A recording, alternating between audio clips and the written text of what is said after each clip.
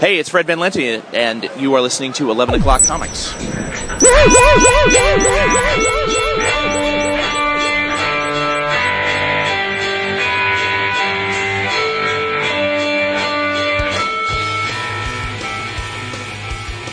I'm energized, and I shouldn't be. Why not? Well, because I just drove for 4.5 hours. Yeah, but it's Wednesday night. You're talking to your boys, and we got Gil with us. That's exactly why. It is a reason to be energized. You just ruined it. You ruined it, but that's okay.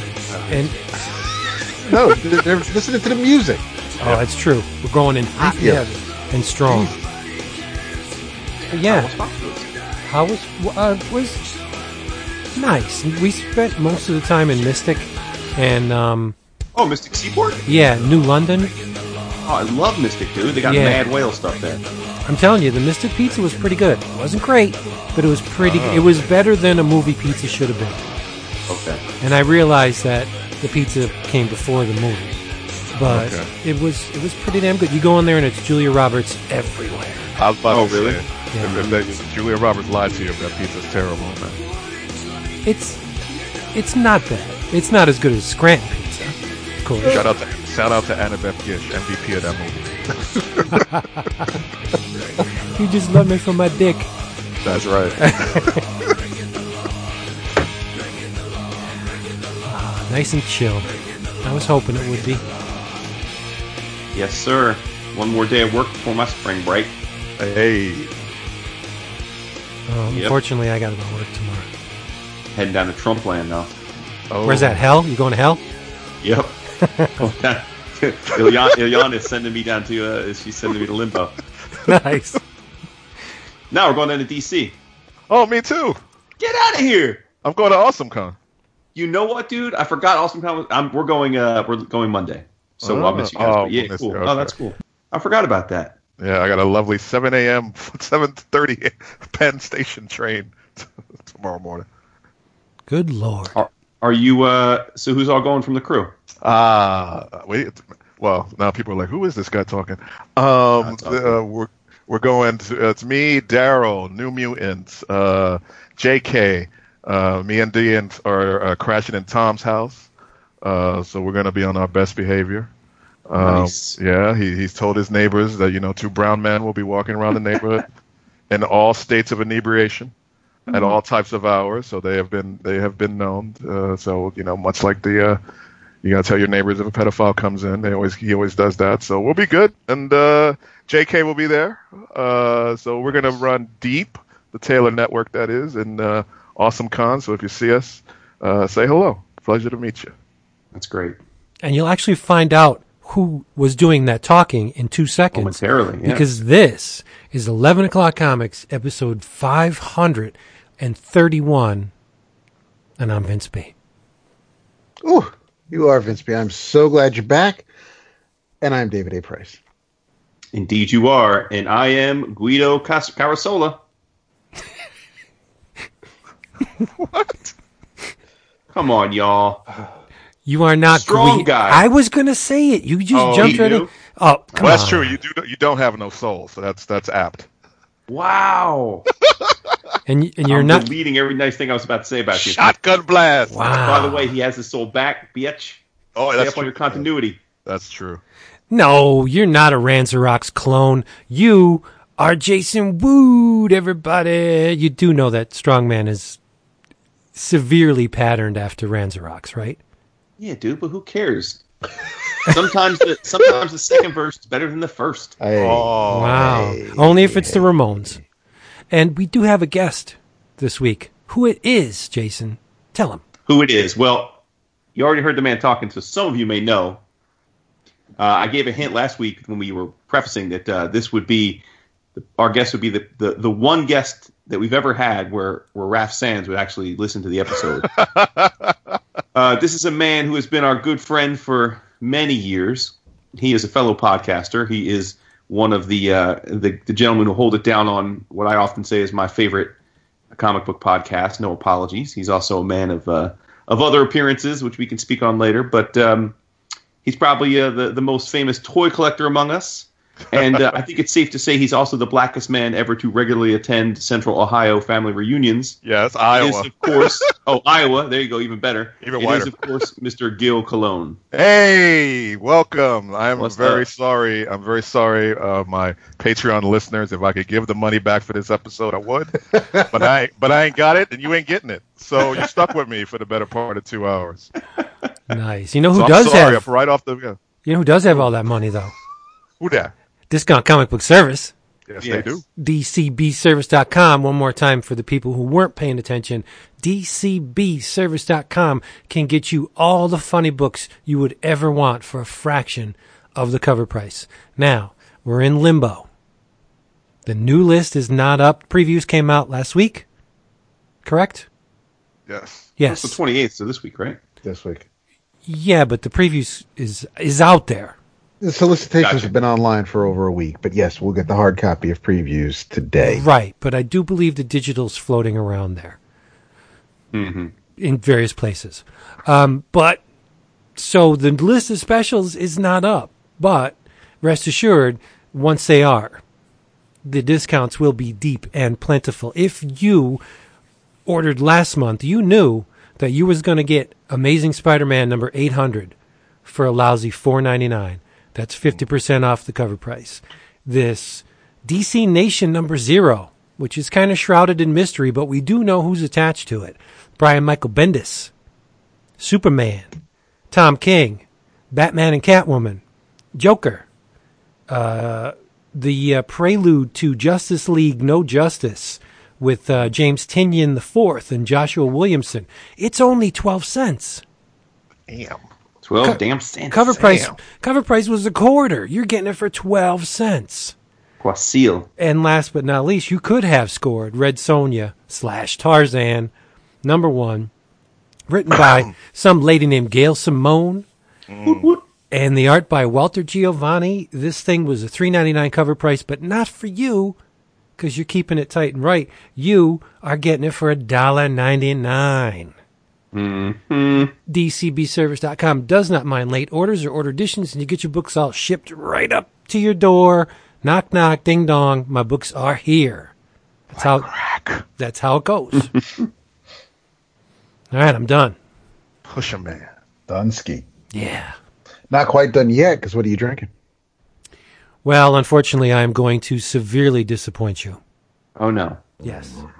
We have a guest. Oh, no. I know. That's all right. Well, That's all right. you know, I just got Drove through home. Connecticut. No vineyards. No vineyards in Connecticut, I Please guess. tell me it's Peppy Mac. That's all I care. It is Pepe Mac. Hey, Uh, I think I would accept. But I at have to least Gil's say, happy about it.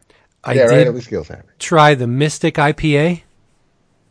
Phenomenal. Yeah. Yeah. If you like hoppy IPAs, which I do, Jason, you probably wouldn't Yeah, like it's not it. my thing. Super hoppy, super delicious. I had many. Yep. All right, cool. I just don't have many now. But what are you going to do? Damn. Sorry. Hard out here. Pepe Hard out here Mac. for a drinker. What you drinking, Jason? Well, I'm drinking something that, much like Vince's Pepe Mac, has been oft heard before on the show, but at least mine is alcoholic. I am drinking Clos de los Siete, Hey, one of our favorite Argentinian table wines. Alcoholic. Mm-hmm. yeah, I'm on. And Gil? Much like after the end of this podcast, I'll be going down under, and with that, I am drinking Foster's Lager, Australia for beer mates, the big old can. So I toast that to you. Wait. Right on. I'm back at you. Right on, right on. Well, since Jason is bringing an oft-mentioned wine, I will do the same. This is Mato Backbone, their Cabernet Sauvignon from 2013. Excellent. It's a good year. Great Yeah, vintage.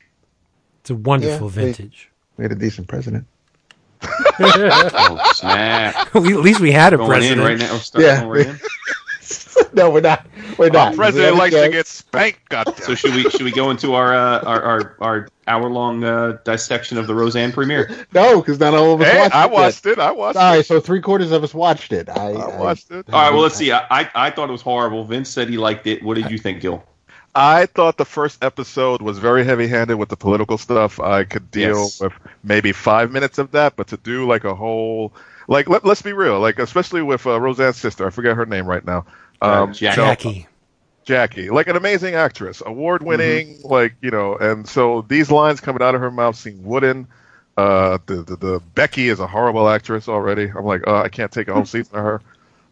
Darlene is great. What's her name? Always was. She is amazing. Like that is a very believable portrayal of a mother who's in that situation, especially from where she actually is in real life. She's even better in the second episode. Yes, and that's what I was saying. The second episode with the son fucking killed me, man. Me and my lady were watching it, and I was like, oh, that was a really sweet scene. Yep. Especially when she started breaking up. Was my lady is the great like barometer of what white ladies like. And when I saw her breaking up at that moment, I was like, see, that's all that Nielsen's just went up at that moment. Yeah, those tears were real. Yeah, that second episode to me was leaps and bounds over the first one. The first episode was just grating and annoying. Yeah. I will say one thing, not to spoil it for Dap, but the best addition to this whole new wave of Roseanne is the grandson, Mark. Yes. Yep. He is amazing. He's a great actor. Okay. Great little actor. Jason Wood. No, he's a very important character. I don't want to ruin it for Depp, but I felt like there was, much like you thought the political stuff was heavy-handed. I thought that I hope they don't continue every episode with 10 minutes of my grandson's gay jokes. No, I don't. But he's not gay. Of course he's gay. He's not gay. He said he kind of said he just said he was a boy. He didn't say whether he liked girls or not. He's not transgender. We don't know yet. We don't know yet. He could be like what's his name? Will Smith. She could be like Jaden Smith. Oh, good Lord. Oy. Yeah. And they say I have no soul. Well, I am strong guy. He is. Yes, you are. Well, for all of you that did enjoy it, it did 19 million on the premiere, so it's going to get renewed for sure. Oh yeah. Now, how many episodes are we getting? Do you know? 9 episodes, but there were 2 the first, so there'll be 8 more weeks of it. Yeah. But it's on in 2 days again, right?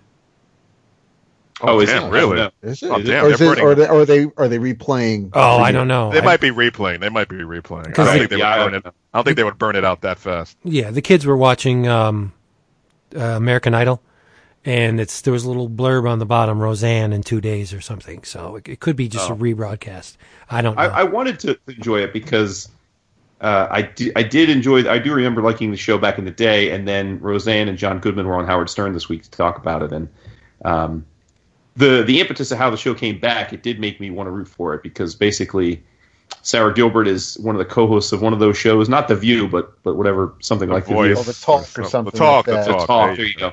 And I guess for whatever reason, some time ago, she had John Goodman on, I think probably to promote a film what he was doing. And they did on the show a little skit where they resurrected their characters from Roseanne. And I guess allegedly that went viral. And then Roseanne got wind of it, so she reached out to Sarah Gilbert and said how clever she thought it was. And then Sarah Gilbert called her and said, hey, have you ever thought about doing a reunion episode or a special? And Roseanne said, well, I would do it, depending if John was up for it. And she's like, well, I already talked to him while he was here. And then next thing they knew, they pitched it. Whitney Cummings got involved, and essentially every actor from the original cast was like, it was the most fun we ever had, so let's go back and do it again. Wanda Sykes, too, is a consulting writer. Yeah, they got big people in there. They bring Norm Macdonald back as a writer? Norm Macdonald is a writer. Yeah. That's great. Yeah. I'm glad Norm landed on his feet. I always wonder what happened to him. You know? He's been doing some stand up. Don't even know. He's been doing plenty of stand up. And you just heard Zach Cruz say a little bit. But I appreciate the congrats, the Zach, throwback. Oh yes again. I'm glad that they kept the Tuesday night slot because that's real fitting. I would hate to see it on like a music Friday. When it came on made me feel comfortable again. I remember those nights when I used to watch that shit. Yeah.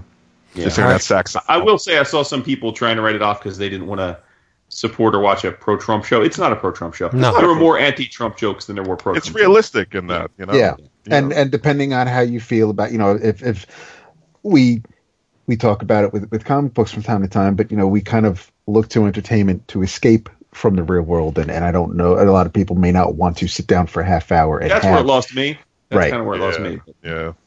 You'll come back around. Jason, Anyway, let's talk comics. Jason will watch it in another 6 weeks, and he'll be like, you know what? Like, yo, you guys hear about Roseanne? I was By the way, nuts. Gil, for once you're allowed to be on a show where you can actually like the movies that are coming out without everyone crapping on them. Oh my God. It's like sometimes I feel like I'm just like the one guy in a foxhole. Yeah, every now and then, they'll be trashing on the movies, and you'd be like, "Oh no, that was alright." I was like, I love that movie. I was like, I look at the guys I'm with, and I'm like, what happened to the joy? What happened to the joy in your lives? Yeah, this week you were on your show, you were like, Cheryl, man, you just like your whole your movie bubble crashed, right? It just burst. Yeah, it's like burst, man. He's like, I don't want to. Even if you could tell him, it's like it's a great movie. You're gonna love it. Nah. But where you really can't talk about the movies is on Culture Trapping. No, I can't talk about that. It's like There's a lot. Oh my God! It's like I was telling this. I was having a chat with Ralph. Like I love my co-hosts, and they have their issues with Marvel, and I understand that. But I could have what I have my issues with removed from the actual product. I could watch it and be like, I like this, But it is in the forethought of these guys' minds, and I love them for it. But I'm like, I could just look at this and enjoy it, too. Maybe we should trade me for Gil on the movie episodes. Oh my God! I can imagine you on Culture Trapping. I would pay a lot of money to see Vince sit in on an episode of Culture Trapping. I need to bring a translator. It's like, what the hell are you guys talking about? You would. We have our own lingo. You would. When they go deep on the R&B cuts or my God, hip hop B-sides, you'd be like, "What am I listening? What am I participating?" Every time I'm podcasting, make sure Michael Jackson intros the show. Yes. Oh, every time I listen, I always have my Amazon music ready to download stuff when Julian or Sean mentions it. It's like an education as well. Sure. But anyway, comics. All right. Man. Yes, we got to get into the comics because we don't want to lose anybody. They're here for. Right. So, what are we going to talk about? I read. Big stuff came out today. It's true. A lot of big stuff came out today. Why don't we hit on it? Well, go ahead. Break into it. Go ahead. Let's let our guest go. Guest said big stuff. All right. I was talking. The two big ones, of course, are for me, and these are both DC based. The end of the DC Metal miniseries. Okay. And then also the 4th issue of the much maligned on this podcast, Doomsday Clock. No. Wait, I remember hearing Vince talking about how the inclusion of what they did with the comedian. That was like yes, that was he did have an issue with that, but the 4th issue came out of a Rorschach focused issue. Yeah. Why don't you jump in on Metal, because we admittedly all are either behind or have given up on Metal, and clearly it is a legit big time commercial hit for DC. I mean, it's definitely. Yes, so it is a big-time commercial hit for DC. Mm-hmm. It's, of course, spearheaded by Snyder, and we have, of course, Papi Cthulhu on it, and it's just batshit, well, no pun intended, batshit insane as it should be. With it's like you could tell where the mind meld now between these two people are now at, between this whole metal concept. Characters come back. I'm not going to spoil it too heavily, but it's all about the heart and soul of the DC universe and fighting for it and keeping the light going. And it really is a spotlight, especially in this issue, for Wonder Woman. They really put her as the forefront of the person who ties this whole crew together and is like the heart, kind of this trinity. Mm-hmm. The Trinity comes back strong, and it's a great portrayal of the first time I've seen Bruce Wayne be gracious and thankful to his friends. Usually he keeps them in the dark about everything, but this is the first time they're like all fighting as one with like no. I mean, he had his initial secrets, but nothing like that as it continued on, and it was great moments. A great appearance by multiple different Batmen. One which I didn't expect to see jump in on this for a panel. Someone in Batman's future history.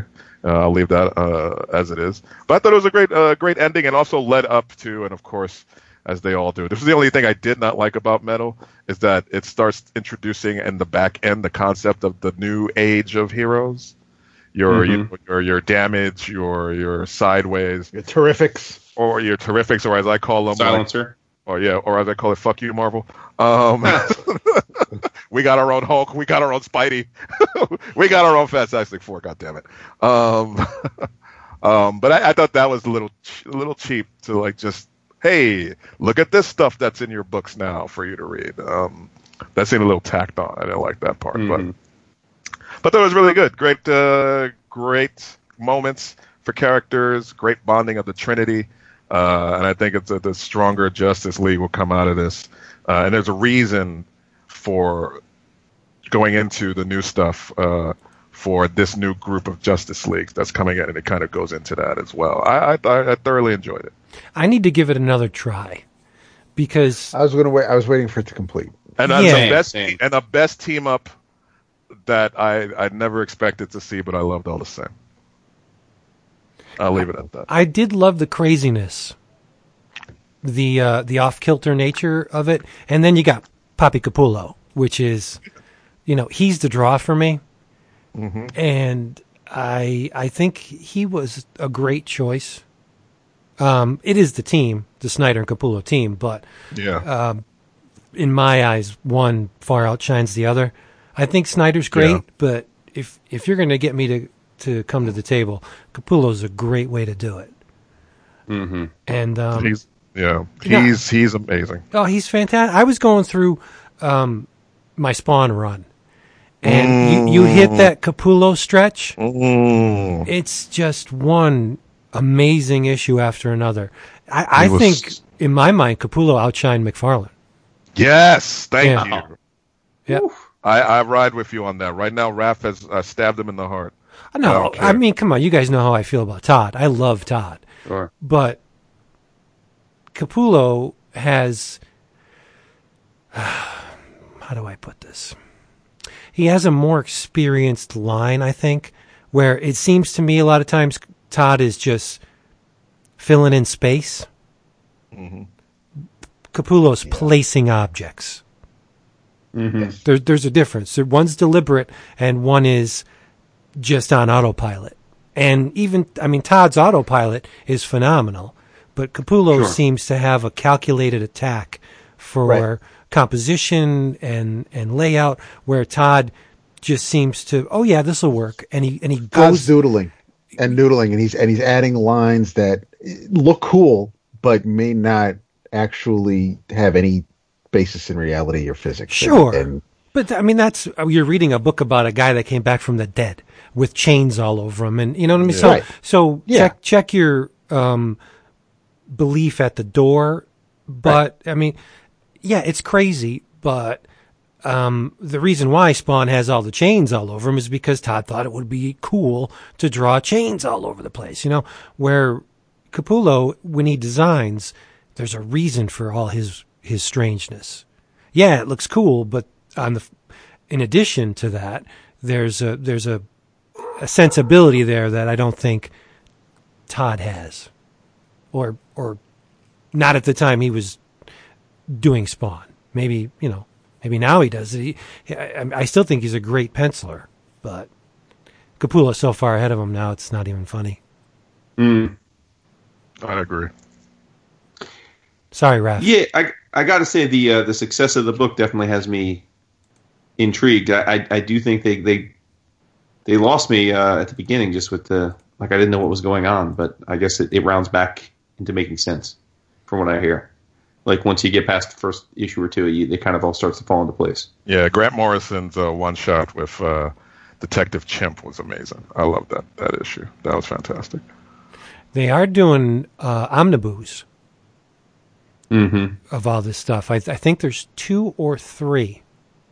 Wow. Yeah, one has just the metal and the pertinent tie-ins, and the other one has all of the issues that kind of touched on it but weren't really part of they were labeled metal, but they weren't part of the main story. I'm talking out my ass because I really don't know what the main story was, but I know for a fact that there's 2 omnibus coming out. Maybe, possibly 3. Huh. Yeah. Right on. Yeah. Looks phenomenal. We should just sit down and give it a shot. It's only 6 issues. Yeah. It's true. Unlike our book of the month this week. Ooh, Which one? Lord. Which one is that? JSA by Jeff Johns, book 1. That's easy. I could do that standing on my head.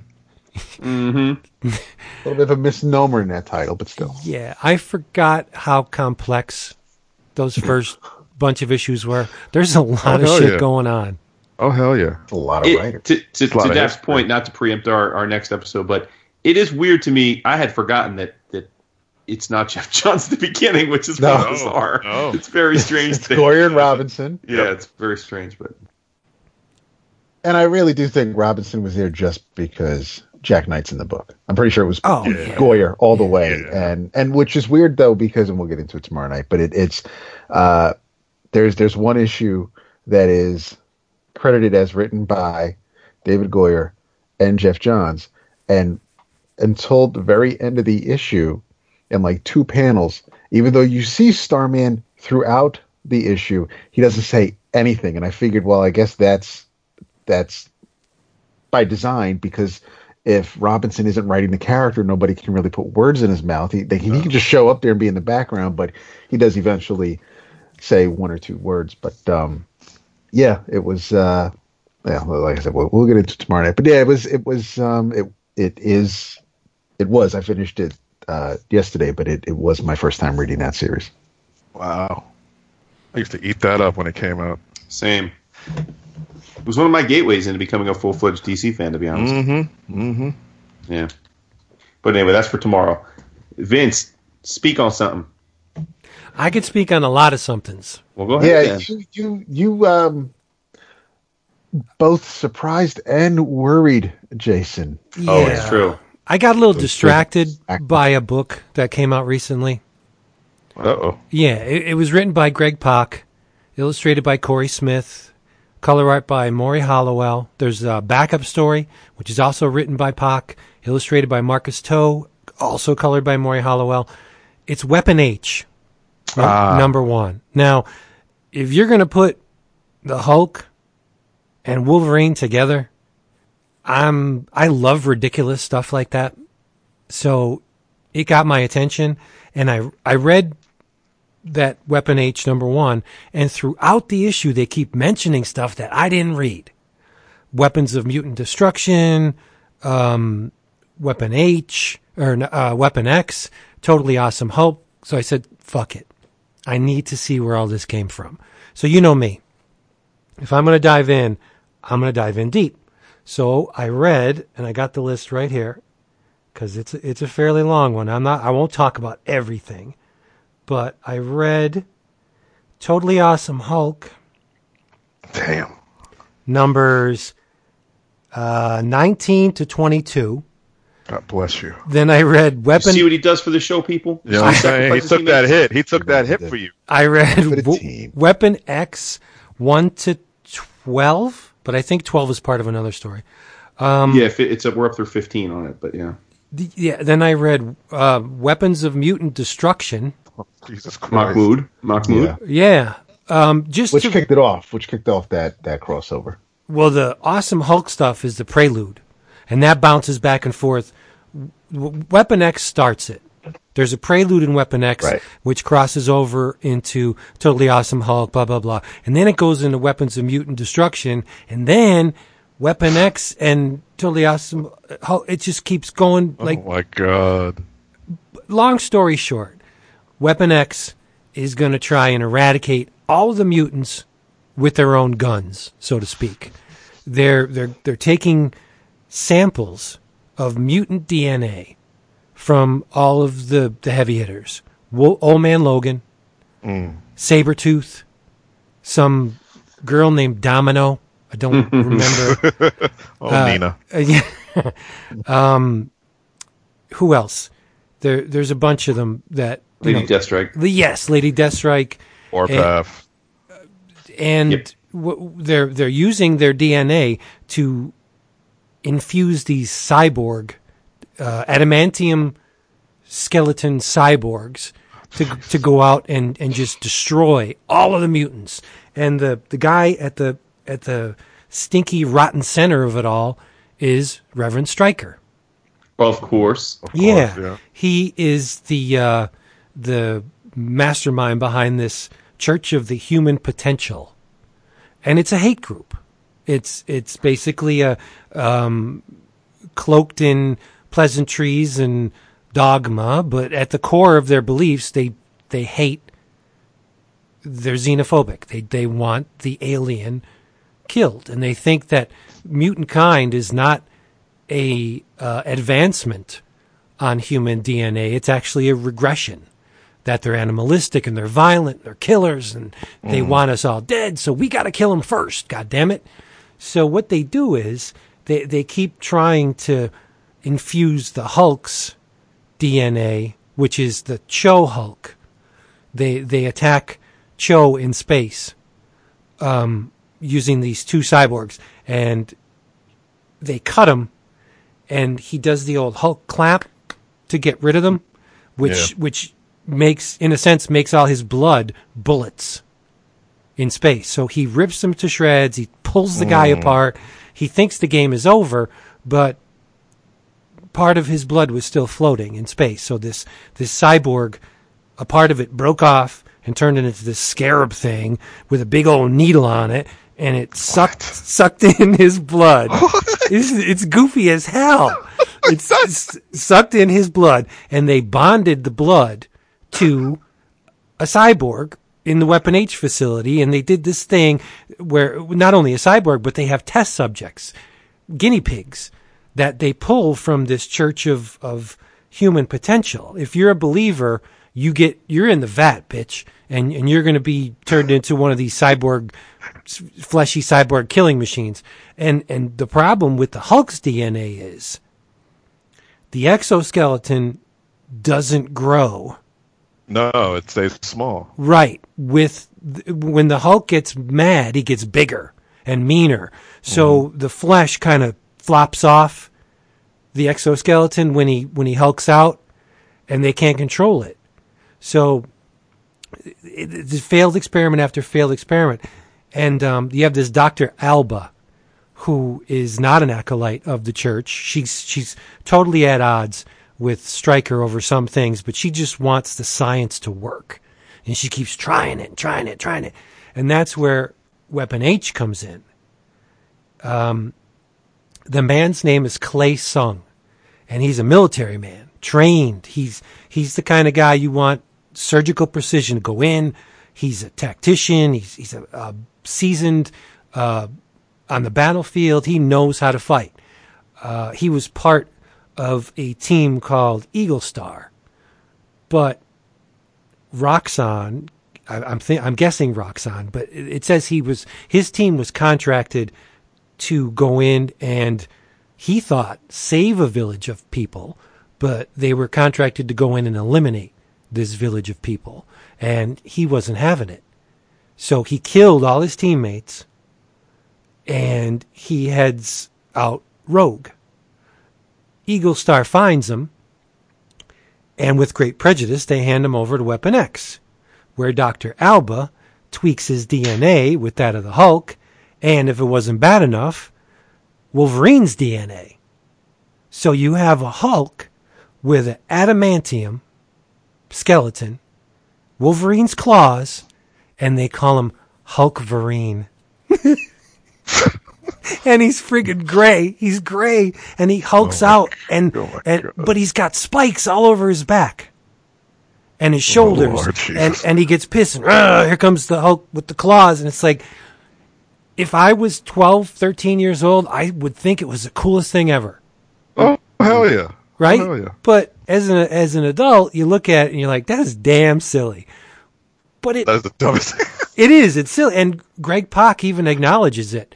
There's a text piece in the back of this Weapon X. He's like, this is silly stuff. It's ridiculous. Here's where I got to give him a big old bear hug. He said, don't you think this stuff should be a little ridiculous? And I agree. I agree with him. I think it should be as silly and as outlandish as possible. Not everything has to make sense or be rooted in some kind of reality, whether it's a fictional one or our reality. I don't need everything to be explained or made sense. You have a Hulk who has Wolverine claws, and he looks awesome, right? So this has ties, like I said, to Weapon X, Weapons of Mutant Destruction, Totally Awesome Hulk. Turns out that Clay has a wife and 2 children. They think he's dead. And the wife is having problems getting her payments. This is the backup story. The kids are kind of acting up, and she's having a bad go of it, and she finds a file that could lead her to the explanation of what happened to her husband. But when the issue proper opens, Clay's in Montana, right? And he's trying to do the David Banner thing. He's trying to blend in and not get mad, because you know what happens when he gets mad. People don't like him. And it's a lot like the Hulk TV show from the 70s. You can almost hear that sad, mournful song. But he's trying to get work because the guy's got to eat. Bum, bum, bum, bum. Yeah. Bum, bum, bum, bum, bum. And he hooks up Bum, bum. with a bunch of day workers.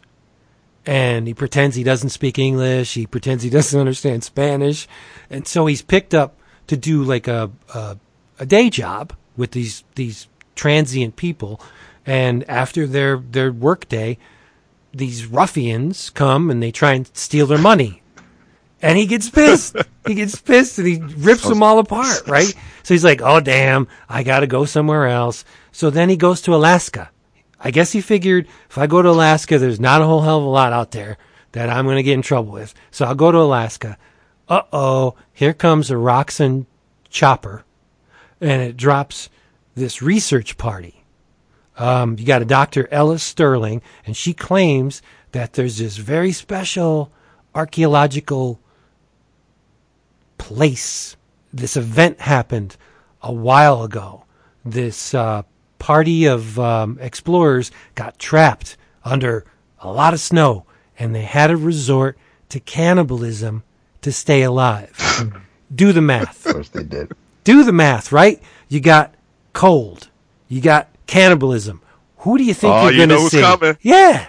Wendigo. The Wendigo comes. Yes. Yeah, man. But it's a trick because you have a man in the Roxxon party named Mr. Banks who's really a cyborg. And when they land, they forgot to leave our food rations. So we're going to die.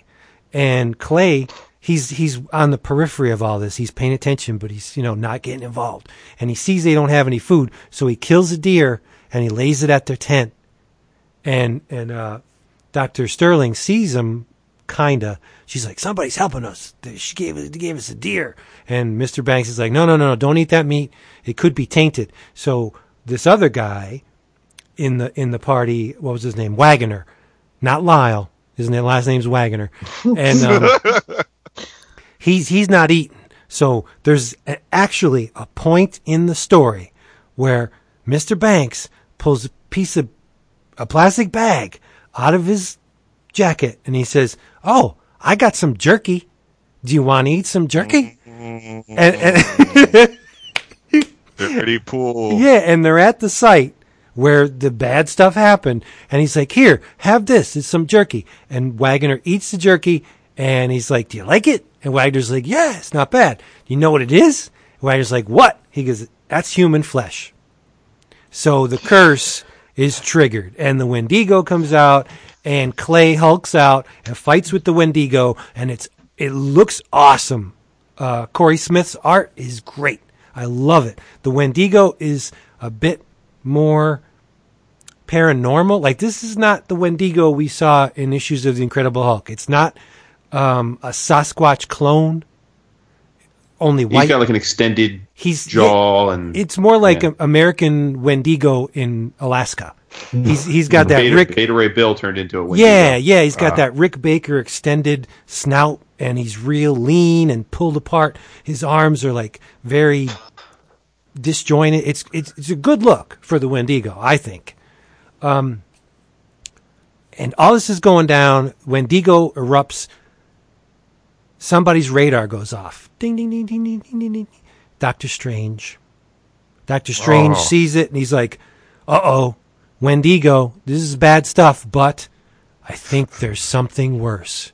And it's the Hulkverine. The worst thing is the Hulkverine. This is fun stuff. I don't know. I know Jason... it's fun. Jason didn't like... Sounds like a Stefan club. It's got everything. You know, I do agree with you that silliness should abound, certainly. And a funny thing about comics is that sometimes the same trope can please any one of us to no end, and then rubs us the wrong way depending on the characters. But for me, I guess, and this is more of a Marvel thing, I'm pretty tired of Marvel just mashing characters together to say, like, oh, here's new, and whether it be Gwenpool or Spider-Gwen, and I understand that Spider-Gwen's a decent book, but I mean, it's like, like these mashups beget these mashups, and I just it like, if I want silliness, I want craziness, I want imagination. To me, that's not putting Mega Prototype Character 1 with Mega Prototype Character 2 and creating a new character.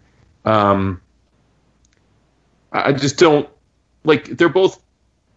Most people would say that both of those characters are ridiculously overpowered to the point of being problematic. In fact, you, Vince, have made that point many times on the show about Wolverine. That he's too powerful and it's ridiculous. And others feel the same about the Hulk. So, if you want to put them together for an arc, okay, cool. But but it's just, I guess this is more of a. You want to put them together and have like a dude in that mode for a 5-issue arc, and then something happens, like he, I don't know, spontaneously combusts because his body can't handle it or whatever, and he's gone. Cool. But the idea that they're going to make a book about this, like to me, this is just like, we know it has no future. Like, inherently, if we are fans of either or both of those underlying characters, this dude would pretty much be a god. He would pretty much be impossible to stop. And it just feels like a thing that Marvel just keeps doing. They just keep recycling characters by mashing them together. It's almost like they have a little random number generator now with two of their characters, and instead of like having them fight each other in a video game, it's like whatever pop on the screen, like, all right, let's create a character. I know. It's like Pokemon. Yeah, and it just, so for me, and look, I mean, they're bringing the original Wolverine back, and unfortunately Charles Soule's doing that. He's in charge of it, and I'll live with that. But like, he's one of my favorite characters, and it's already been announced that Laura is going to get the Wolverine mantle taken away from her, which is fine, because if the real Wolverine's back, then she can go back to being X-23. That's cool. But as you know, I've been a huge fan of what Tom Taylor's been doing with her. I think the Honey Badger's been great. I love the Honey Badger. Right? And there's a ton of other Wolverine amalgams, so I just don't know why. I guess we never need anything in superhero comics, but it just feels so superfluous to me. And it also, I guess I have a nitpick in the sense that at a time when some, not me, but some perceive Marvel to be taking some L's, with lots of people leaving for DC. I do think, if I'm being fair, Marvel has lost the mantle of having bulletproof artists. And when I got bulletproof artists like Mahmoud and Corey being put on this kind of genres, that bothers me, because I need them to be doing the books that are the big books that are going to wow me, because they are too talented, and there's a lot of dudes that are far less talented getting books from Marvel. And so I want to see these dudes on the big books. Now, obviously, Mahmoud's doing X-Men right now, so he's on the come up. But Corey hasn't done a lot of Marvel. Been a huge fan of Corey for a long time, both personally and professionally. And shout out Jersey Boy. But I just don't. I don't know. Like, so for me, it's like, I just don't want this Gwenpool nonsense. I don't want this Weapon H nonsense. I want the books that I care about to be awesome. Period. So, but whatever, man. I mean, but to each his own. Like, flip side, I'm sure there's other examples of this kind of stuff that have, tickled me to no end. Like, like Deadpool Mercs for Hire. I thought that I enjoyed, and that's silly. That's just a bunch of D-list characters all hanging out wearing Deadpool costumes. That was funny to me. So it's your mileage may vary. I'm not going to say I'm thrilled that you enjoyed it. Like, nothing displeases me more than when anyone we know reads a comic and says they didn't enjoy it, because that's a waste of time and money. That was a lot of back reading, though. Damn. Yeah, but I do my homework. I was on vacation. But I'm current on Weapon X because I got to get my Domino where I can. There you go. And it's just it's frustrating because I just think like these characters could be dope. They could be dope as fuck. Like you could tell cool stories. I just feel like they're stuck in this rut. It's always like, I mean, honestly, these characters are always doing the exact same things. It's always them fighting someone either that's tied to them getting revenge because they killed their family, or it's like some dude creating a Weapon X program to fight them. It's like always it's those stories over and over again. Or they're fighting each other. Yeah, it's like, can you just tell me a different story, man? Like, but you got to frame it. They're just. When was the last time you got to frame it correctly? When was the last time I read an X book? So the stuff that you see all the time, I don't see every day. No doubt. That's like with me. I mean, similarly, I'm sure with DC, I'm much more forgiving with that than either you or David, because like I don't read Flash or I don't read Green Lantern. Like I haven't read Green Lantern. So if one of you guys or someone like Gil or someone says, "Oh, that's a hot arc," I could read it. And yeah, I've read a fraction of those character stuff, so it'll seem fresh and new to me. So it's just all about how much you're inundated in those characters, I think. Yeah. Right. And in this case, obviously, I for good or for bad, I read everything Wolverine related, always have. So for me, it's hard for something to stand out above the pack. You like your little one-pagers, Wood? with Logan? Yeah, man. Yeah. Just missed them. Love those. And I have to confess to being a hypocrite when it comes to some things Marvel. I was the one who loved the composite Hulk. The green and red Hulk split down the middle with Ross and that's dumb. If it was, the composite Wolverine, I'd be like, this is stupid. Sure. So the main ingredient has to click with me. If it's Hulk, it has a far better chance of getting past my, getting through the door than whether it's Wolverine. Right. But I gotta say, I didn't dislike Weapon X, even when, it wasn't, even when the Hulk wasn't on the page. I think Creed is the best part of the book. Sabretooth is the funniest character in that book. They keep busting his balls. Quite possibly the only thing that kept from that when he turned hero. What was that storyline? That Evolution series? Access. Oh, Access. Oh, yeah. That's the only thing that stuck is Creed getting switched. You're right. And he does social media. And that's another thing. Creed getting switched was in part a conceit to try and solve for the fact that Wolverine was dead. Wolverine was out. But now Wolverine's back, and Daken's back, and Laura's Wolverine, and then there's Mini Laura, and and then now there's Old Man Logan, who's a main character, and then now they just brought Ultimate Logan to James Howlett, not James. What's his name? Is it? I can't think of. You could throw a rock at the Wolverines. Yeah, there's so many of them now, and it's like, listen, dude. Like again, I love the character, but I mean, damn. I mean, we don't need that many. It's Marvel's Green Lantern. We got multiple Spider-Mans, multiple Deadpools, multiple Wolverines, multiple Thors. Did I hear that? We didn't talk about this on the show yet, but did I hear that Miles is getting turned into someone other than Spider-Man? I heard that a while ago. Yeah, that he's not, like, they're going to keep him, but he's not going to be Spider-Man. He's not going to be Spider-Man. Yeah. In the Legacy. I hope he's not like Prowler or something. Oh my God, no! Why has he got to be Prowler? Slinger. My man said Slinger. Slinger. Dusk. He's gonna remember that though. They're gonna make Miles Morales Dusk, and everybody's gonna hate it. Yeah, it was the four of them. It was almost like it felt like a weak ass attempt of Reign of the Supermen. It was just like, here's 4 Spider-Man, even though Spider-Man's not dead. Here's Buzz. 4. One of them was a Beetle. And they were just Hornet, right? Dusk. Yeah. It was Hornet, Dusk, Prodigy, and it's like Marvel's version of Impact Comics. Yes. Ricochet was the other one. If they make the Black Kid Dusk, I'm leaving. Dusk. Well, that's what I said when he said Prowler. I'm like, what are you talking about? Oh, don't. Hobie's still around. Leave Hobie alone. That's right. Well, we did get that Childish Gambino cameo in the last movie where hinting that he was the Prowler, or soon to be. I guess in that continuity, he never was because I just read pages from his Deadpool. That's right, the cartoon. Yeah, his treatment. Yeah, it was which pretty funny. just got canceled. Yeah, and he was like, "I wrote those episodes. They can't say it was me." Yeah. Here's I'm the still script. stoked though. I'm bringing my seeds to see him in September. Nice. Yeah, I love me some Childish. Damn.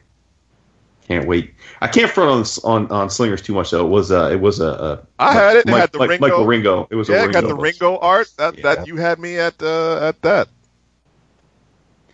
Did you all see that?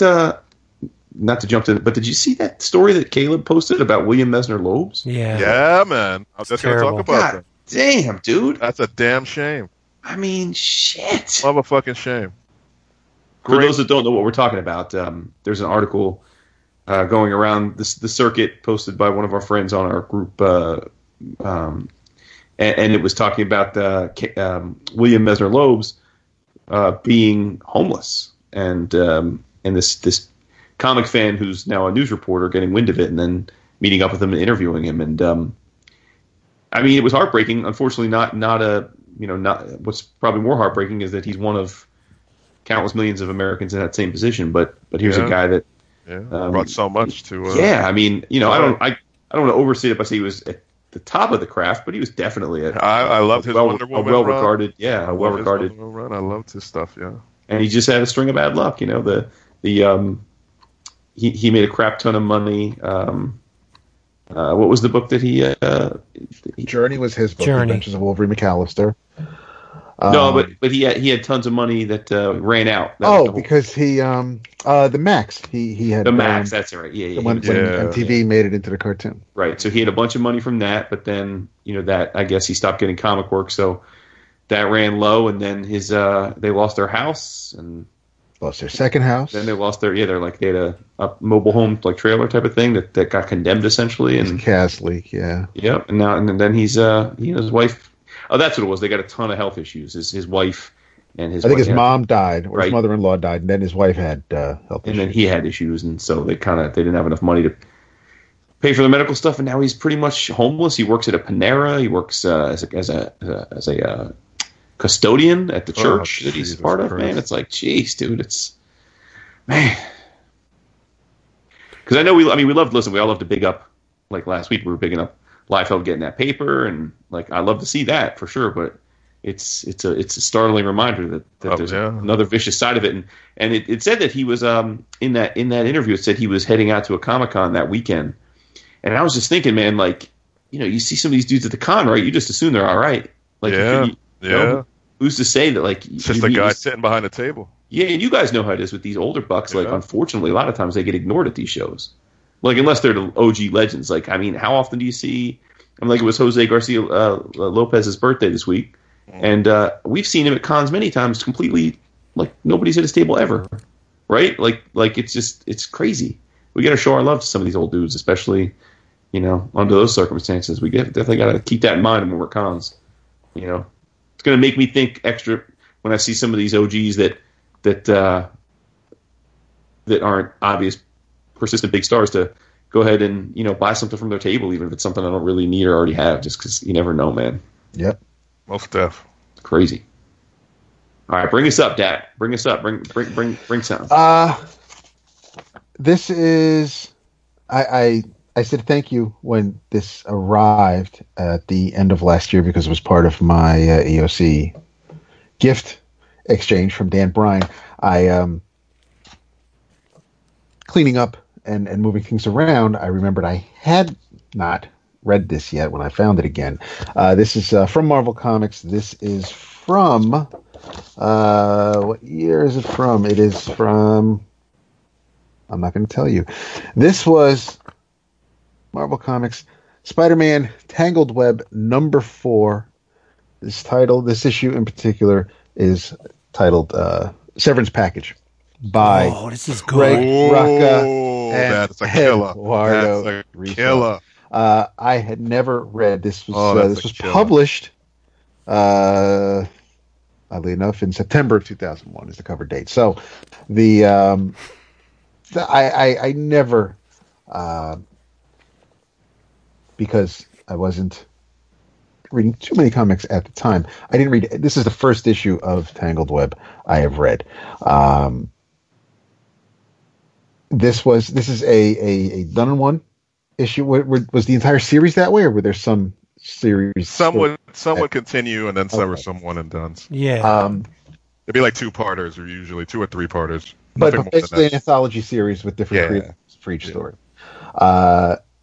This was there is very little. Actually, I don't think there was. Yes, there was a Spider-Man mention in this issue, but there is not an appearance by Spider-Man. The story involves Tom Cochran, who works for Wilson Fisk. And if you work for the Kingpin, you have to prepare for the worst, whether it happens to you or whether just based on your day-to-day activities, or whether you fail Wilson in any way, then he may take issue with it. But we're looking at it from the point of view of Tom, who's a family man, wife and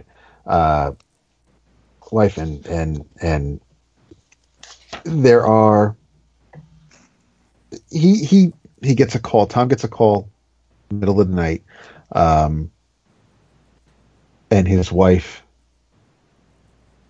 doesn't want him to answer the phone, but once he does, and he basically says that he'll report in, she is distraught. She knows that no good will come of this. She does not want Tom to leave her and their child alone in this, not only alone in this world, but just that she doesn't want him to leave the house, because it will be very bad for you. But he explains to her that they knew that this was something that could happen at any moment. So it is finally realized. And she's dealing with, she's going through her own stages of grief. And there's a scene where she hands him a chef's knife and figures, he can take the easy way out and end it himself. And but that's not the type of person he is. He's not going to do that, even though he has thought about it. But it's not something that he can do, because he also has to realize that if something were to happen to him, if he decided to take that away from Fisk, that the Kingpin could retaliate, and at that point go back to Tom's house and expect payback with interest. So they have a little bit of an argument. He tells her, "Don't wake the kids, don't wake the boys." Doorbell rings, and the driver is there, who it was. I wasn't quite sure how it was playing out in this conversation with the car, because apparently they could have sent. His wife was a little surprised, because for something like this, you would think that maybe one of the higher ups, one of the main men who were closer to maybe Tom's level or higher would have come to pick him up, but instead they kind of get this young kid to chauffeur him back to Wilson's place. And based on the conversation they have, Tom does something that at first when you read it, you thought maybe he was sacking up and was going to take matters into his own hands and try to save himself and his family.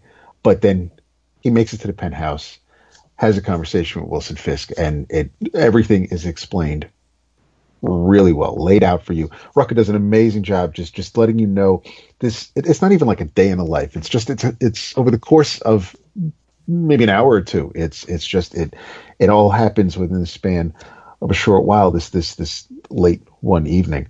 Tom and Wilson have a bit of a conversation. Tom understands why Wilson called him to the penthouse, and Tom basically just asked for one favor, and basically, I mean, it's the title of the issue is that it's a severance package. So it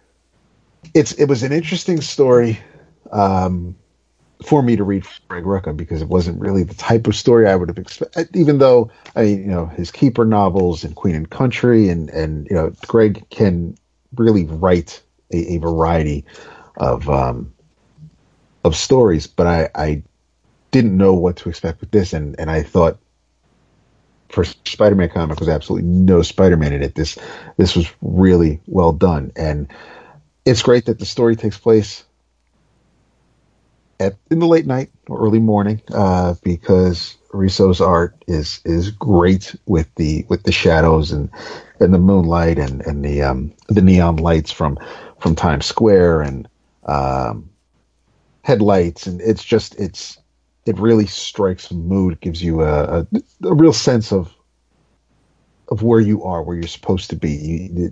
These creators really transported me to, within this short amount of time, made me feel like I was really here. And it's if you've read 100 Bullets, you know exactly what you're getting with Risso. So there's no surprises there, but I just thought it was and I'm not going to spoil anything for anybody, but it was a really cool issue, and I want to thank Dan for thinking. I mean, and apparently, according to the letter Dan sent with the package last year, this is one of his favorite stories, and it's an issue that he likes to give out to people when he can. So I thank him for it, and it's it was really, really cool. I will probably pay it forward and give this to someone. It looks amazing. It reads amazing, and everything. I've read a lot of Kingpin stories over the years in a variety of comics, and even though Kingpin looms large in this story, he doesn't really show up until the end, the last couple of pages, but I think Rucka nailed him here, and really just kind of gives you a sense of what kind of man he is and the type of people he employs. It was a really solid, well done issue. You know what you have to do? What do I have to do? Come Heroes. You need to get issues 5 and 6. You haven't read any Tangled Web other than number 4? Right. 5 and 6 is the Flowers for Rhino story. Oh yeah. Oh, Flowers for Rhino. That is, killer. It's an amazing story. Peter Milligan wrote it. That'll get you in your heart. Yeah, Duncan Fegredo did the art, and breaking through that thick hide. In a nutshell, I won't spoil it because it's an amazing two-parter. Rhino rescues this daughter of a mob boss, and he kind of falls in love with her, and she's like, "You're too stupid." So he gets a brain operation, and he's turned into like a super genius. He beats Spider-Man. He writes a novel, but does a bunch of. I think he even rewrites Hamlet during the thing. He finds out who Spider-Man is with this equation. He sets up his own criminal empire. Like, Rhino is super, super smart in this, but that comes with a very heavy price. And these two issues are. I have all the Tangled Web, and the thing about that series was Spider-Man was on the periphery of a lot of the stories. Like, he wasn't front and center. That out of all of the issues, I think 5 and 6 are by far the best two issues in that entire run. You'll love the Rhino. I mean, you'll feel bad for him, but you'll love him. Okay. Yeah. So, and I mean, you may know this already, but the title of that run is because it's based on Flowers for Algernon. Flowers for Algernon. Yeah. The Daniel Keyes short story. Yeah. But in case our listeners don't know that. Oh. But but that's an amazing. Yeah, that's great. I forgot all about that until you just mentioned it. But that was Slott picked up on that a little bit and put it in whenever Rhino made an appearance, he would put that in there a little bit. Super stuff. And I bet you can get. There's even a Paul Pope issue of Tangled Web. I think there's a Darwin Cook. There may be more than one Darwin Cook issues, but it's a great run to get all of them. There's an omnibus. I didn't realize that. Get out of here! Yeah, I thought there was. Came out in June of last year. No kidding. Might be cheaper to buy the issues, but yeah. It's Tangled Web 1 through 4 and Spider-Man's Tangled Web 5 through 22. So it's 1 through 22. Huh. I might look for that at Heroes on the cheap. Yes. So that's the kind of thing that'll be remaindered. Yeah, me too. Yeah. Super series. Sweet. Yeah. Nice. So, I do love my mutants, in spite of what we were just talking about. And I gotta say, the nostalgia bug in me got perked up when I saw the solicit a few months back for the New Mutants Dead Souls. Which is a limited series. But what drew me in is that there have been many iterations of the New Mutants, but on the cover of this one were Magic, Wolfsbane, Richter, Strong Guy, and Boom Boom. Frankly, all characters that I've liked over the years, and haven't seen most of them, at least on a regular basis, in a minute. So I gave this one a try. It hit them streets today. It's written by Matthew Rosenberg, who's on the come up.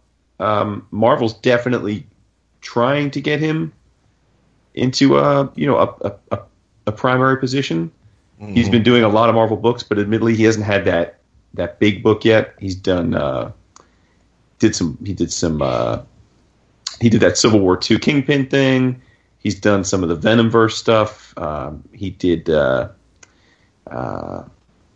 Phoenix Resurrection joint. He did that Quake one shot, which actually is probably the thing I liked best for his so far that he did at Marvel. He did Secret Warriors. Did some Rocket Raccoon. Point is, he's done some. They're giving him lots of books, but he hasn't really had a major book yet. Now, he got those gigs, I think, because of the work he did as an independent creator in the years coming up. Most notably with 4 Kids Walk Into a Bank, which was a lot of fun. 12 Reasons to Die. So I've liked his indie work a lot. Like I said, his Marvel stuff's been decent, but he hasn't really had a chance to make his mark yet. So this is probably the biggest characters he's been given a chance to play with so far, or at least close to it. And it's drawn by Adam Gorham, who we know a little bit. He was the artist on The Violent, which we talked about back when it was coming out. I don't know his entire catalog, but he's somewhat of a younger artist. And colors by Mark Garland, letters by Clayton Cowles. So the conceit is that this particular group of mutants are sent by their employer to investigate some malfeasance in a small town, and it looks like it's a zombie invasion. So they're hacking up the zombies, whatever. It's we've all seen the undead story before. Now Rosenberg gets a little cute because he makes some jokes. He's got jokes about The Walking Dead. Mm-hmm. Like they're kind of like investigating the scene, and then the zombies crawling up on Illyana. Illyana, like without even skipping a beat, pulls out her soul sword and cuts the thing's head off. And then like, wait, did you see that? That was like one of those zombies from The Walking Dead. And then they're like, I don't watch that TV show anymore. And then he's like, one of the other ones like, no, from the comic. And they're like, wait, they turned that TV show into a comic? So it's like, trying to be a little clever, whatever. That's fine. I can take or leave that.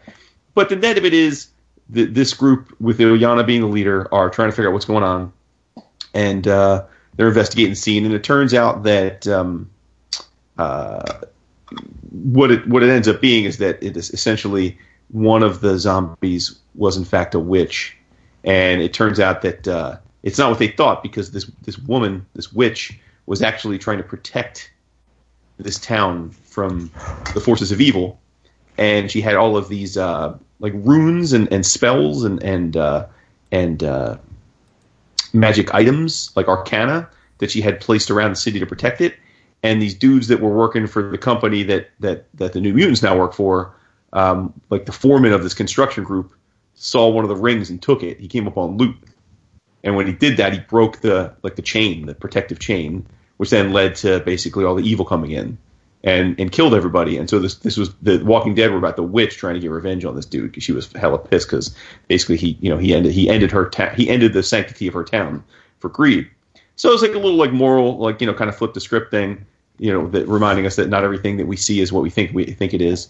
And so they roll back to the headquarters, and their boss is hella pissed because through the process, Illyana threatened the workers for, even though they did something wrong, she like threatened them with their lives and all this shit. Turns out the boss is Karma, one of the original New Mutants. She's now, I'll tell you, for most of these mutants, pretty much are spending the world in hiding, looking for their for surviving to try and survive from extinction. And then like every now and then, one of these people just becomes like a billionaire. You got Roberto da Costa running AIM now. Apparently, Karma is now a billionaire running this company. But anyway, they work for her, and they're not sure what they're supposed to do because she's like, listen, you're supposed to go and investigate paranormal issues. You're not the X-Men. So there's a little back and forth between her and Illyana because Illyana's kind of like the rebellious leader. But I liked it, man. The characterizations were dope. I thought the interactions between them felt real. Boom Boom was sassy like she's supposed to be. Illyana was love me some Boom Boom. Yeah, right. Strong Guy was, big, dumb, lovable Strong Guy. We haven't seen him in a minute. Ron was not like the X-Force extreme, I'm going to kill you, Ron. She was back to, or Rain. She's back to being, the good old sweet Irish girl. Good. So I really did think the characterizations were great. I thought the first issue set the tone. They get vamped into their second mission at the end of the book. I won't spoil that, but it seems like it's going to be fun. I presume there's going to be more to it than sort of a villain of the week, but it is a miniseries, so there's probably some like villain of the week stuff that's with an undertone that kind of plays out in the last issue or two. Adam's art, I enjoyed it quite a bit. I am interested to see what a broader swath of readers think of it, because he's not what I would call traditional superhero style. He's much scratchier, much looser. I think it works in this setting for this type of book, where there's a little bit of a paranormal feel. If I'm keeping it 100, though, I think he makes a misstep in the way he draws Illyana. Oh, the bangs, dude. How so? He draws her to be ugly. Yeah. Oh, hell no. He draws her real plain-faced, almost like with like sunken eyes and like kind of like a squat nose, and like she's got real high bangs, so it looks like she's got a 5 head. Yeah. And then it almost looks like she's got a mullet. They got to hit right above the eyebrow, son. Yeah, so it's that's a little off-putting. I mean, he's hey man, I got bang issues. Don't talk to me about it. See, but so I think there's a misstep there, because to me, Illyana, when I think of Illyana, I think of Art Adams, Illyana. You know what I mean? Exactly. Like, I was just gonna say that. Yeah. Hell yeah. But Illyana And also, should be drawn very sexy to the point where like she's quintessential Russian, like but too young sexy. but short. right, almost like Lolita, where you feel bad that she's so hot. Yes. Don't look at her in the eye. Because of the darkness, right? That Her brother's Yes, looking. exactly. Her brother's So- looking at you. Don't look at her. So but again, I don't want that to be the focus of the review, because he made a choice. It's not one I would have made, but it's not. But overall, I think the art's really solid. I think the storytelling's solid. I think he was great at setting the right tone. I think the rest of the characters look spot on. He has fun with it. He's exaggerated in places that he treats the comic like a comic. The anatomy isn't 100% perfect all the time, because it doesn't need to be. He does it to tell the story. And so I do think the art overall is a win. But the fact that Illyana is the team leader and the centerpiece of the book, and he draws her intentionally to kind of look like an ugly goth chick, it's a little bit of a spot for me. David Elaine is in it. I've always been a fan of his, Prodigy. He's kind of nice. He's kind of like the right hand man of Karma. So it was off to a good start. I mean, since it is a mini series, I suspect this would be that kind of thing you just can read the collected edition or whatever. But so is it going to keep to this horror bent? I assume so, because it's called New Mutants: Dead Souls. To keep it like in light with what the movie's going to do. It's Whenever interesting that with the comes movie, out. because the movie might not ever come out. It seems like now. I know. I was telling these guys that I think we saw the trailer for it in front of Black Panther, if I'm not mistaken. Recently, I saw it. Oh yeah. And my kids are probably like most kids. They love the superhero movies, and this was the one where I got to say the trailer did the movie no favors. No. I mean, my oldest is 15, and he and I go to a lot of horror movies because the rest of my family don't like them. But he thought it looked stupid because he was like, "This doesn't look like a superhero movie," and the trailer looks like a Blumhouse film. Like it looks very vague. It's vague and it's like approach. It looks like it's like it's just I don't know. It looks like a psychological ghost thriller instead of a.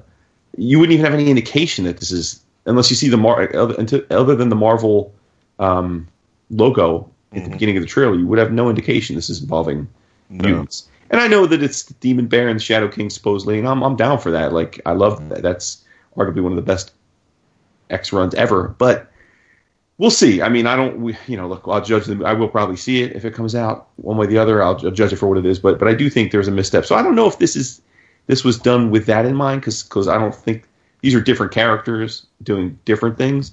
But I do think just based on the fact it's called Dead Souls and it's a miniseries, that it is probably going to have that horror undertone, and that's fine by me. Like a horror superhero comic's fine by me. It's just that's a different story than turning a Marvel movie into an actual horror movie, which I don't know how that works with the audience. That's going to be a tough sell, I think. But I give it 2 thumbs up.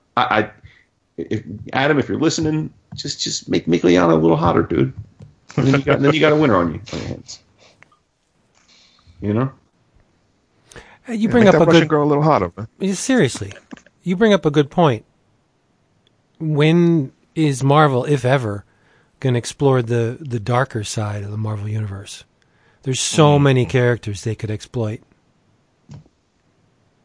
We have the supernatural with Doctor Strange, but I want to see. You know who I want to see? I know what you want to see. Who do you want to see? You want to see the Monster Squad. Yeah, I want to see Man-Thing. I want to see Werewolf by Night. Dracula's public domain. Why not? Amphibian. I think that's probably their struggle, is that those characters, even though they have versions of them, they're public domain. So they probably don't feel like it advances their IP. You can always switch Dracula with Morbius. True. And everybody and their brother has their version of Frankenstein monster. Yeah. So I don't think it's a stretch, but coming from the guy who doesn't really root for the movies, I would like to see a genuine Marvel horror film. You might see me. Hopefully they'll include it. Maybe you're going to get one of New Mutants. I mean, it is a horror film. I mean, you're going to get it if it comes out. I mean, they keep pushing it back, but I would love to see like a Man-Thing cameo in Doctor Strange, or like them going to the nexus of realities. I think the Man-Thing is one where you can get it because I think that is unique enough that. Yeah. Like I could see Man-Thing being a part of all this. And they should do it in the post-credit sequence like they did with Nick Fury and then with Thanos. Do the Man-Thing. Have the Man-Thing pop up at the end of every Marvel movie. There you go. You weren't saying that when they did Howard. You weren't saying that when they did Howard on Guardians. That's because I didn't like the depiction of Howard in Guardians all that much. Yeah. Gil, you had an interesting, you guys on Culture Trap had an interesting, Sean Pryor, shout out, by the way, he'll be a hero. He brought up this idea of, he posited a question to y'all about, in today's world, especially with the power of these brands and crossing over into movies and stuff, is it possible for there to be a Teenage Mutant Ninja Turtles in 2018? For something like out of like just like balls crazy, like just hitting with that kind of impact from like a small indie book. That's in this market. That's a. Like that was just a hard thing. Like I said, my opinion was that no, there would not in this market. There probably won't be something that is impactful as what Eastman and Laird did by like capturing lightning like that. You already have it. Just who? Where? Walking Dead. Dead? No, I was going to say that was the only. I was going to make that point. And even on that podcast, I said the only thing that hit like that was Dead. But other than that, I couldn't tell you. And that because if you take the question a little bit broader, which is can you as a indie creator do your own thing and have success? I do think it's different now, but I do think a lot of guys and gals are making paper in different ways than they used to, right? Because of the fact that Hollywood is a Me Too world, and they're all so desperate for their Marvel. Mm-hmm. You know? Oh yeah, I mean, like so it right seems now, like lots of dudes can write an image book that sells 5,000 copies, and nobody's actually reading it, and they'll get a movie deal, like or they get an option, and so they're at least getting paid, right? We're in the world now of like everybody is hunting for not just like a character, but a universe. They want something that like they want the Valiant package, they want the Marvel package, they want to know that like we're not just buying this, we are buying streams of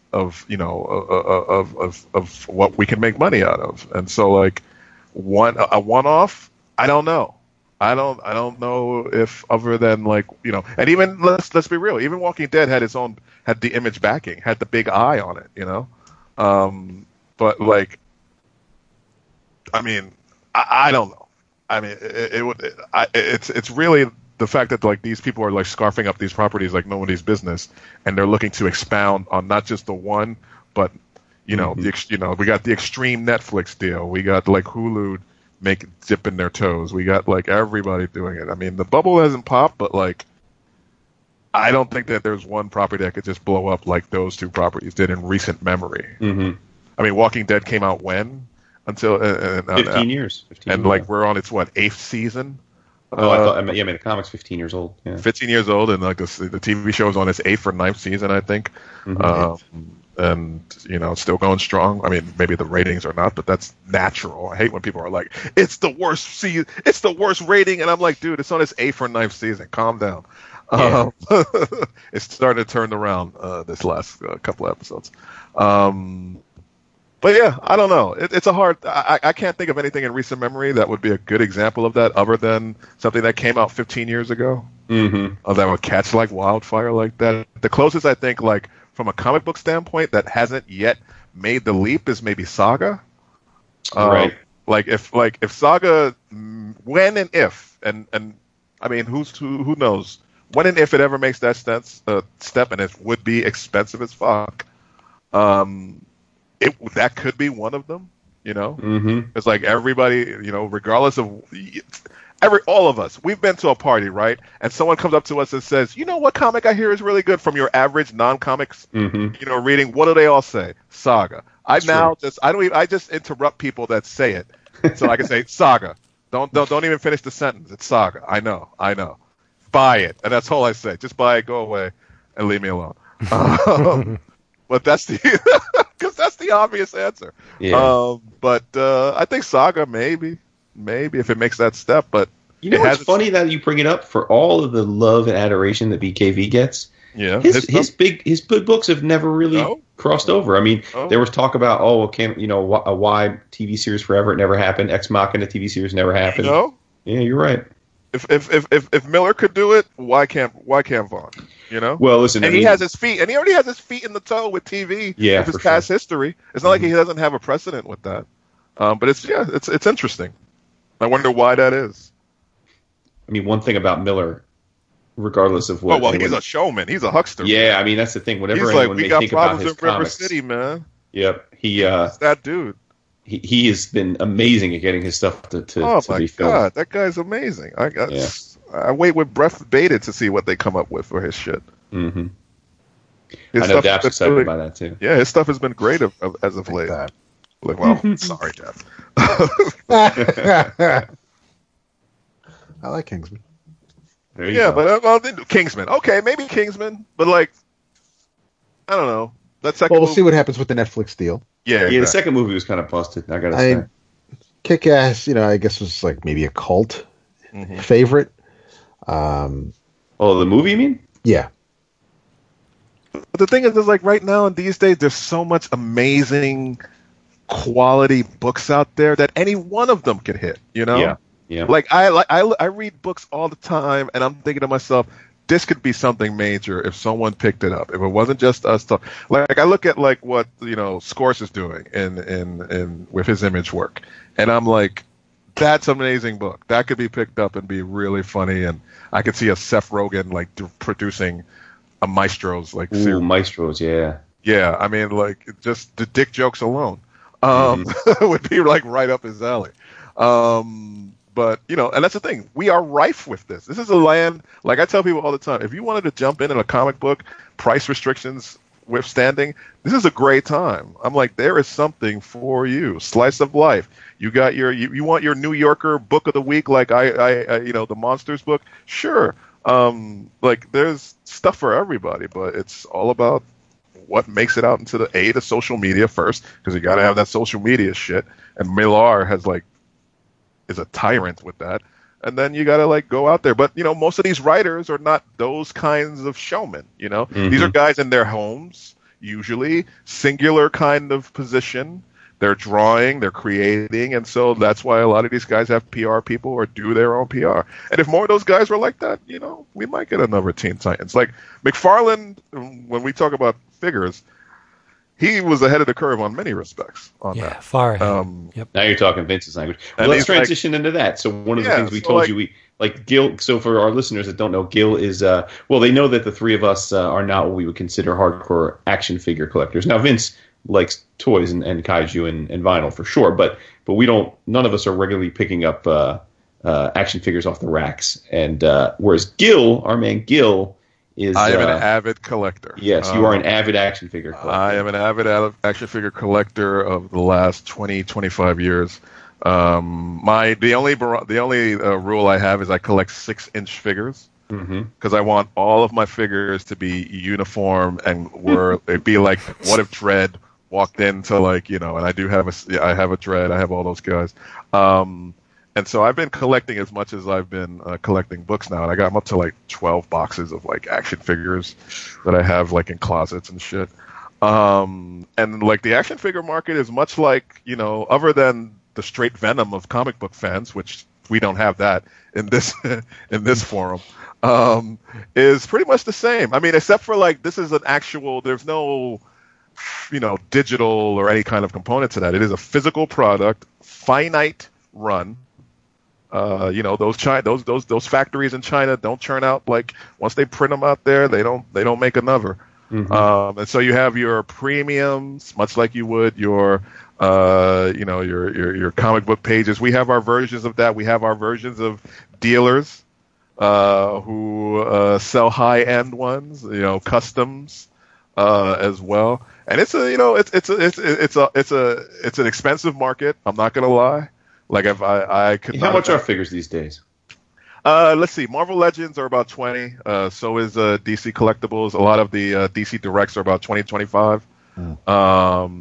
And that is if you can get them in the stores. But with more stores, and of course the big thing that happened, and Wood knows about this from the finance world, is the loss of one of the major toy outlets of Toys R Us recently.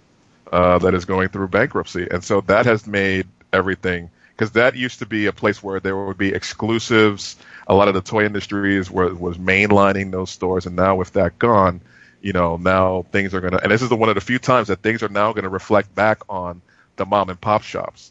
All those places that you would get, you would go to your mass market will now go back to the independent sellers. And so now the trend is going to be, you can't just, and I fear for all of you guys, those regular folks who don't buy toys, but when you are going to someone's party, some kid's party, you're like, oh shit, I didn't bring anything, let me get a toy. You're not going to find that place anymore.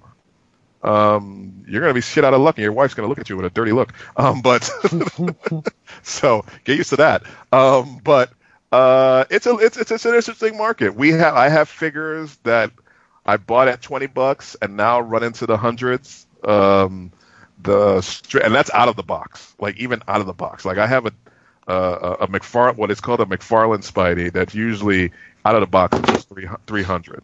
And that's just a little toy, that. Or there's $500 ones, $600 ones, and then we're not even talking about now. There are these specialty ones where Mezco are figures that are $80 a pop per figure, but they use, so say if they release a Wolverine, the Wolverine has leather, real sewn in spandex and all that. It's like a upgraded Mego figure.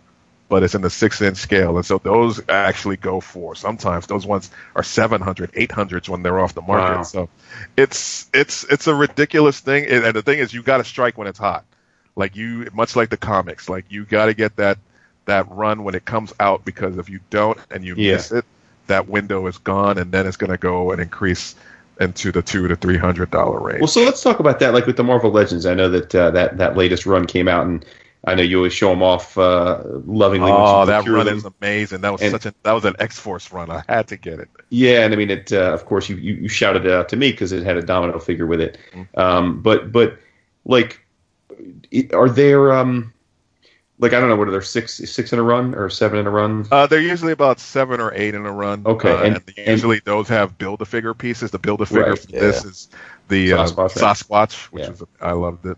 So though, like when this line's coming out, and like it's coming out on a certain date, and then do you go and hit up Target and Toys R Us and Walmart to try and get them? Well, much like any other community, you go to the community boards and people spot them. They spot them in the wild. Sometimes you could figure them out by where people are posting that they got them. So say for instance, right now there's a Walgreens Silver Surfer that's coming out soon. It's been spotted in Mexico, which means that it's going to hit the West Coast market soon, which then will trickle to the Midwest and then to the East Coast. So there's just like anything else, it's just, you track it through the boards, figure out where it's going to hit. Sometimes like Toys R Us did something real sneaky where they kind of knew that they were going bankrupt, and so they sold about 4 waves of Marvel Legends that were going to be stretched out for a year in the span of 3 months. Oh, is that right? Yes. So they sold about 38 premium $20 to $25 figures. Wow. In the span of 3 months, and the thing was that they had a date of release that some stores were keeping with and some stores were not. And so that, of course, escalated the second market, and so people were selling them because some Toys R Us were holding to their sell dates and some weren't. And so like people were buying those cases as they come into for like hundreds of dollars, which is ridiculous. But it's a market. I mean, more and more, just like I was watching, and this is an interesting thing for you readers out there. Complex has a website, a YouTube, and they do things about creators and the business sides. And so for creators, they talk to Todd McFarlane, and he talked about the business side of action figures and why he made that move. And to be clear, I mean, you and Vince would know this better than us, but as I understand it, the McFarlane stuff's even rarer, right? Like it's almost like pure niche collector stuff, right? Yes, like McFarlane stuff used to be, you could find it anywhere, but then as it became more detailed and more, and his thing is like, listen, I don't mass produce.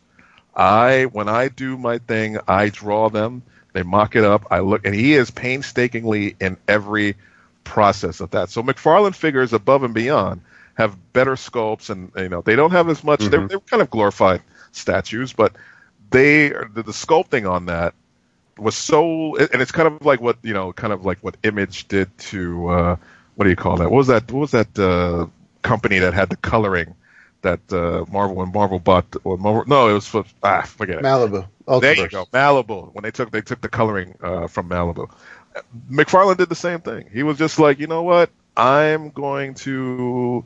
When things like the NFL and baseball saw that these McFarlane figures, the old starting lineup stuff, then he's still doing it. Still, were so detailed and so like lucrative that he was like that made him. He said the baseballs that he bought that we all scoff at was such a door opener for whenever he would go to the MLB. For them to because they was like, well, this guy must be a real fan. He must really believe in this. So we're going to give him the MLB license to put out these things. And he made much more money than he did by buying those crappy fucking baseballs that became, out of sync after like 6 months when my former Dominican, he used to be Dominican, Sosa. Fucking vampire. It's frightening, isn't it? Well, yeah, we gave up on him. We let him go. But that became lucrative to him, and so McFarlane now, like, really, he sits atop an empire that is still. And then, of course, he sold his soul and did some Kiss stuff, because Gene got to get his money.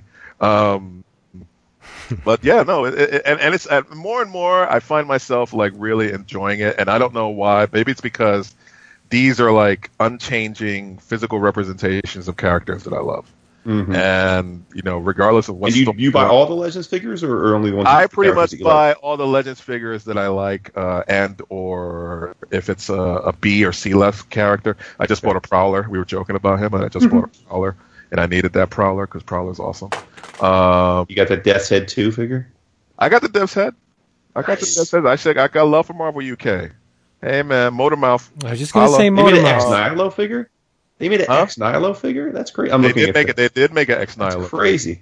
They made an Ex Nihilo figure. They really touch upon like different storylines from time to time. They got a Killmonger from back in a minute ago. They got a Killmonger. I got the Killmonger. I got all that shit. Nice. And I don't just buy Marvel Legends. I bought when I saw Sakai had a Yoshagi in that looked like it literally stepped out of Sakai's work. I said I had to have that, and that's like because I love.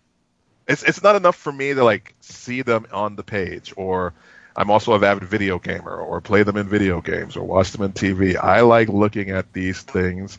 I used to have my wife before she turned her office and this room into her office. I used to have a wall of all these figures, and it was like my bonsai tree. And whatever shitty little fucking day I had, I would just look at my bonsai tree. I would like just make sure that my stuff looked good, and it would calm me down and all that kind of stuff. So I kind of stay with that. So, although I got to get that wall back. I was going to say, what do you do now? You pull them out of the... I pull them out. She cracks me up because she's always like, I can tell when you have a bad day because I can see a box of figures is right next to the couch, and so you'll just like pose them, and then just like so sometimes she'll see them like she'll see like a Deadpool like shooting a gun at her when she's like coming to the coffee table, or shit like that. She's like, I always find action figures you put in random places doing something stupid. Yeah. That's how I mess with her. That's for me to let her know I need my action figure wall back. So I'm gonna put a Black Widow reading a book on top of the toilet just to fuck with you. That's how I roll. But and that's the thing that led me into thinking like, if I enjoy this more than the comics, maybe something's wrong, and maybe that's just a Marvel thing. I just but whatever. I really enjoy it. But the only thing is that much like anything, it takes up a lot of space.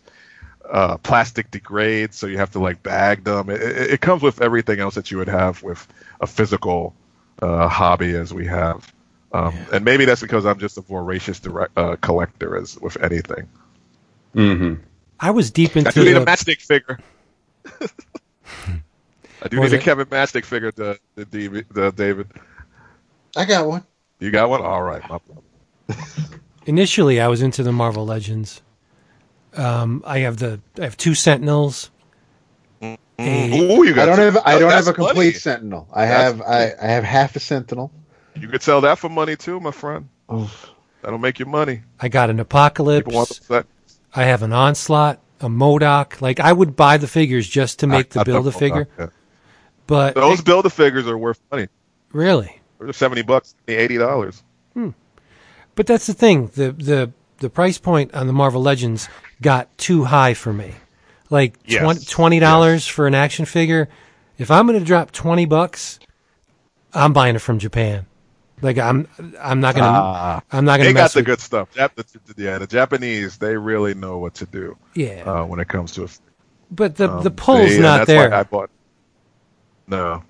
It's for me. I don't know what it is. I mean, I like just like the other day, I just went through all my boxes and then I was like, oh, let me make the X-Force team, and I made X-Force. Or if like, let me make, and I could make the champions. I could just put all that shit together and just look at it and be like, oh, there they are, My fondest wish is that when I retire, thank God 403B, is that I want to have like a room where I just like put them all up and just have all the universes, just like represented and just sit there and just like, and I don't know what I would do after that, but I'd probably just die. But that's a good thing. But yeah, no, that's my fondest wish. So we'll see how that goes if she'll let me do it.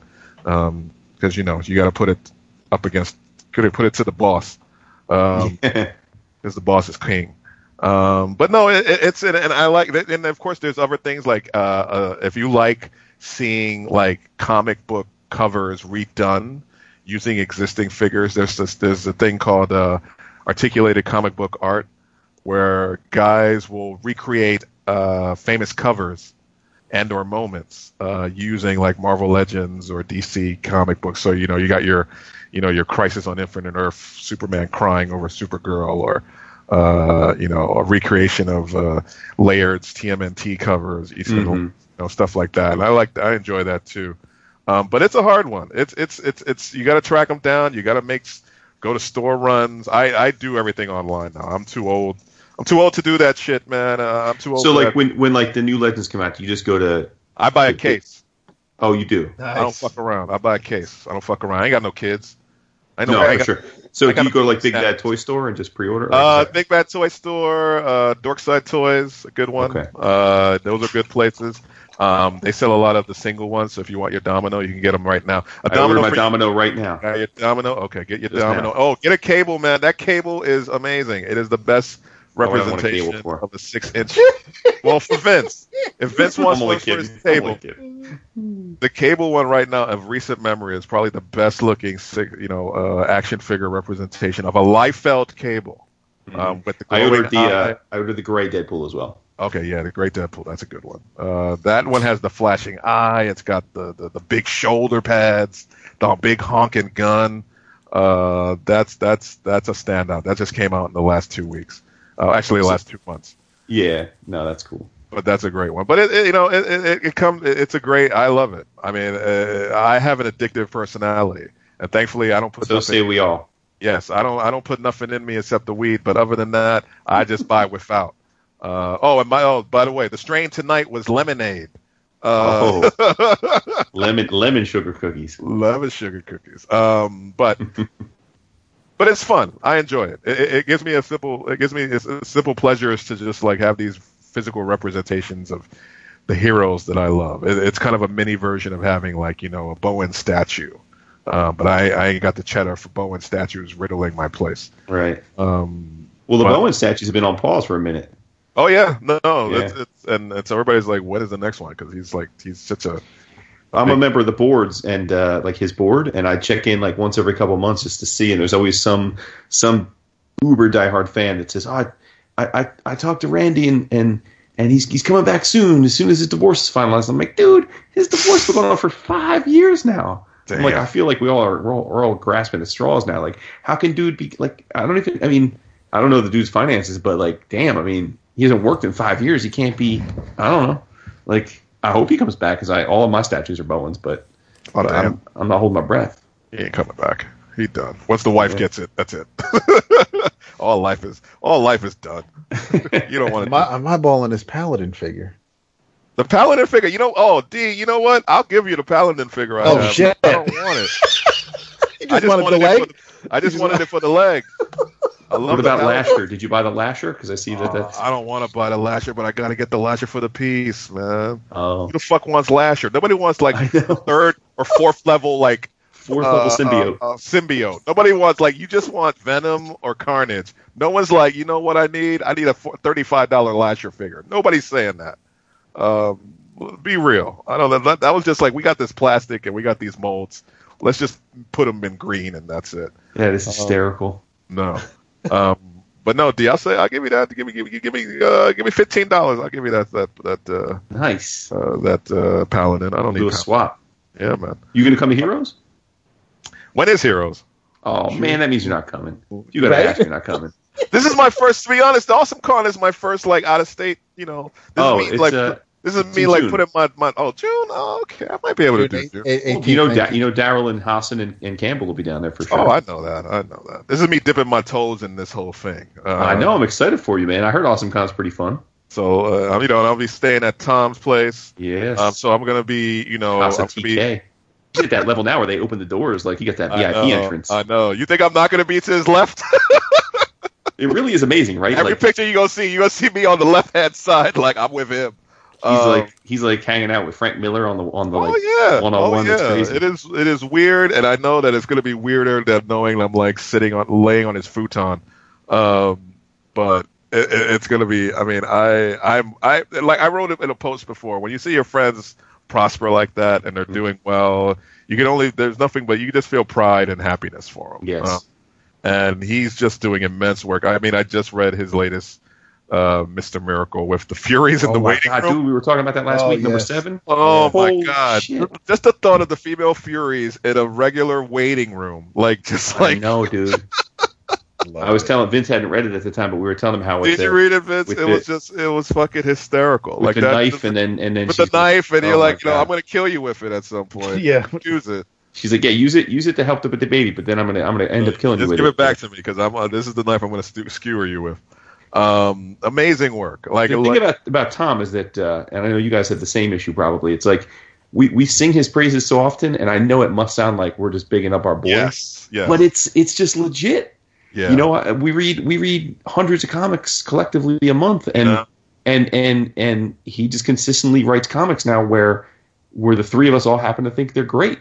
And you got to talk about those because they're few and far between where you all universally love a comic nonstop. So it just so happens is by our homie. I mean, that which is amazing. It's incredible. Like occasionally when I sit there and I'm hanging out with him and we're talking and he gives me like a little tease of something, I'm always like, fuck you. That is just amazing. I hate the fact that sounds so interesting and I won't be able to see that for months. Yeah. But it's just amazing. You know what? It's funny you say that because Back of Heroes, Dap, like 3 years ago maybe, before he did Vision, he had just agreed to do Vision, and he was sitting there. We were having drinks. It was all of a sudden, and he was telling us how he just got the gig to do Vision, and I remember thinking like, oh, you know, good for our boy. Like he's got a chance to do like a C-list book. Like they're giving him a shot. Like cool. Like that's cool. Like thinking it was probably just going to be like just a book, just like one of those million books that DC and Marvel put out of these characters that you forget about, but if the writer does a good job, then he gets a bigger book. Little did I know at the time, as he's telling us about this, that it was going to be, like like massively critically acclaimed and new next level, right? Hey man, I still remember when he was selling Once Crowded Sky. Yeah. Oh yeah, giving out magnets, and like I got to get these boxes out of my house. My wife's killing me. Or when he took over when he was doing the Grayson. I remember he was at a con. I forget what con it was, but it was basically him at a table with no banner art, all the Once Crowded Sky books, and then like a little handwritten piece of paper that said co-writer of Grayson. Was that Baltimore or maybe? Was that... I don't know, but it was like, and now he's got the lines wrapping around buildings. Yeah, it's crazy. It's crazy. Nuts. And I want to, and I know he listens to this show, Tom. I want to apologize in advance for the snoring. I want to let you know it happens when I drink. Son. I know I should get a CPAP. Jesus, that's how you know. You gonna turn me into Dan Connor? God damn it! Just drinking beers in the garage and sleeping in a CPAC. Yeah, I should. But I apologize, Tom. I don't mean to. I brought chocolates for your wife because, having a heathen in your house like me, you got to bring a gift to the wife. So hopefully have a great time just mooching and telling people sitting at his table he's not here yet. Because it is always well known that Tom, when he's at conventions, he was rarely at his table except for when he has to sign. So... long gone are the days though when someone mistakes Daryl for Tom, which used to happen. God, no, those days are long gone, and they know, it's kind of ridiculous. But what are you gonna do? He's king. It's kind of weird. But hey, I also want to thank you guys for coming to my soirees every now and then, even though you and Vince can't, Dave and Vince could never hang. Dear listeners, can I tell you, for all the wild and woolly stories you've heard about these gentlemen, you give them 2 hours in a nice, sedate place, and a swallow of some tequila. They will start to fade fast. Boy. We're falling asleep. Long days, man. That sushi put us out, man. That sushi was incredible. God damn it. The women that were in that joint I know, but dude, it wore us out, though. Like, we ate a lot of sushi. That was a lot of sushi. We ate a lot of sushi. Sushi for days. There's a lot of sushi walking around, too. You know what I'm saying? Hey, check yourself, man. You Not me. But we were all gentlemen. We were proper villains, goddammit. Yeah. That's true. Well, next time we'll remedy that. We won't be. We'll be all over that. Oh, damn! Look at you. I fell asleep. We're all married men. I know. What are you talking about?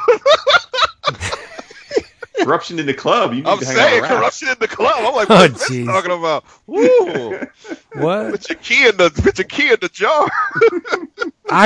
You got to be fair to David. I fell asleep first. Okay, that's true. I was nodding Did fall off. asleep first. My head was in my lap, and David kept nudging me I and would shit. think that a Zappa man like yourself would be up until like the wee hours, like hanging from the fucking chandelier. Well, this last year was low key because number one, it was very. we eating the sushi. Number two, Daryl had the incident. Oh yes, he did. So nobody was really up for, like, there was no energy to build off of. No, like, you need one or two people that are hyped to get everybody else back like second next time win. I think I'm going to make it a house party. I'm going to open it up a little bit more. Ooh. So Respect. maybe like we could invite like Sushi. some industry people, some sushi. Yeah, man. Oh, then there was Definitely an upgrade from the previous year with the pizza incident. yeah, that previous year where Oh, I boy. ordered a pizza. No. Yo, just be careful. You're going into uncharted ground here. If you would go, and let me tell you, the pizza everybody incident was is not held in high regard. No. Everybody remembers the pizza. That horse incident. has been twitching for years. Ooh. Julian rolled up, no shame in his game. Oh, I'm gonna get up in this pizza. No shame in his game. Oh, he was snitching. Yeah. Kapiniak, gobble gobble gobble. Like, just keep rolling up, man. Dap It's like, turned you in. guys knew we were coming? You I was ordered like, pizza damn, for it's us? like a halfway house up in here. There's 3 pizzas for like 20 grown ass men, and we're all big gentlemen. No, I Except for ordered Juan. 6. I mean, Six Juan of was a them, small but little dude, Still but it was still not enough. And everybody loves mentioning the fact when I did not put in enough pizza.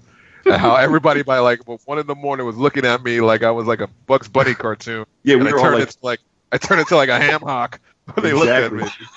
We're like That- Pookie. We're like Chris Rock. We're like sucking on a pinky finger, trying to.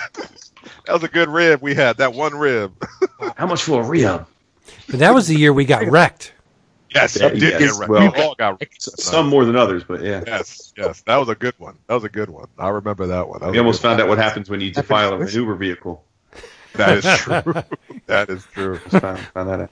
Well, we Shout defi- out. Shout out to Uber. Shout out Uber to be killing Uber. people Oh my now and God. stuff. Man. Yeah, right. I know. You saw that? Yeah. See? It's happening, man. Sex robots, the Uber cars. T-1000 is coming next. Oh yes. Cyberdyne, Yes. Skynet, the whole thing. All right, got any other let's. comics? That's what I was just going to say. Let's talk about some comics here. Well, go ahead, bro. Talking to me.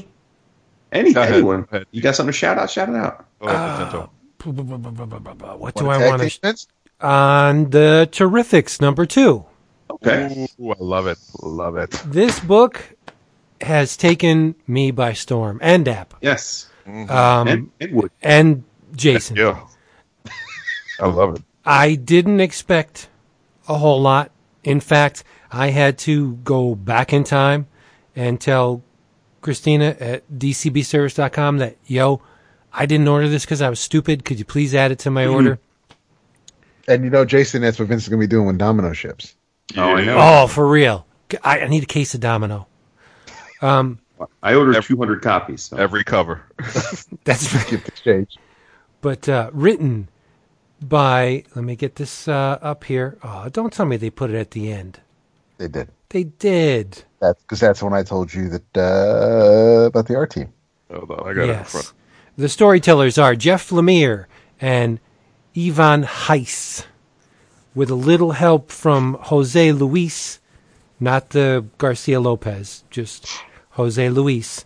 Vicente Cifuentes and Jordi Tarragona are the inkers, and Marcello Milo on colors. Not a whole lot happens in the narrative from the first issue. The we're talking to Linya a little bit, our Legion tie-in, and we get a little bit of a backstory for her. Mm-hmm. But it's basically the group getting back from the Dark Multiverse, the thing on which they landed, that huge creature, that Kirby-esque giant, comes to life. not a celestial. It's not a celestial, but it No. may as well be. It's disgusting and it's falling apart, and they're in its innards. And Linya is just regales them with her Superman-esque origin story.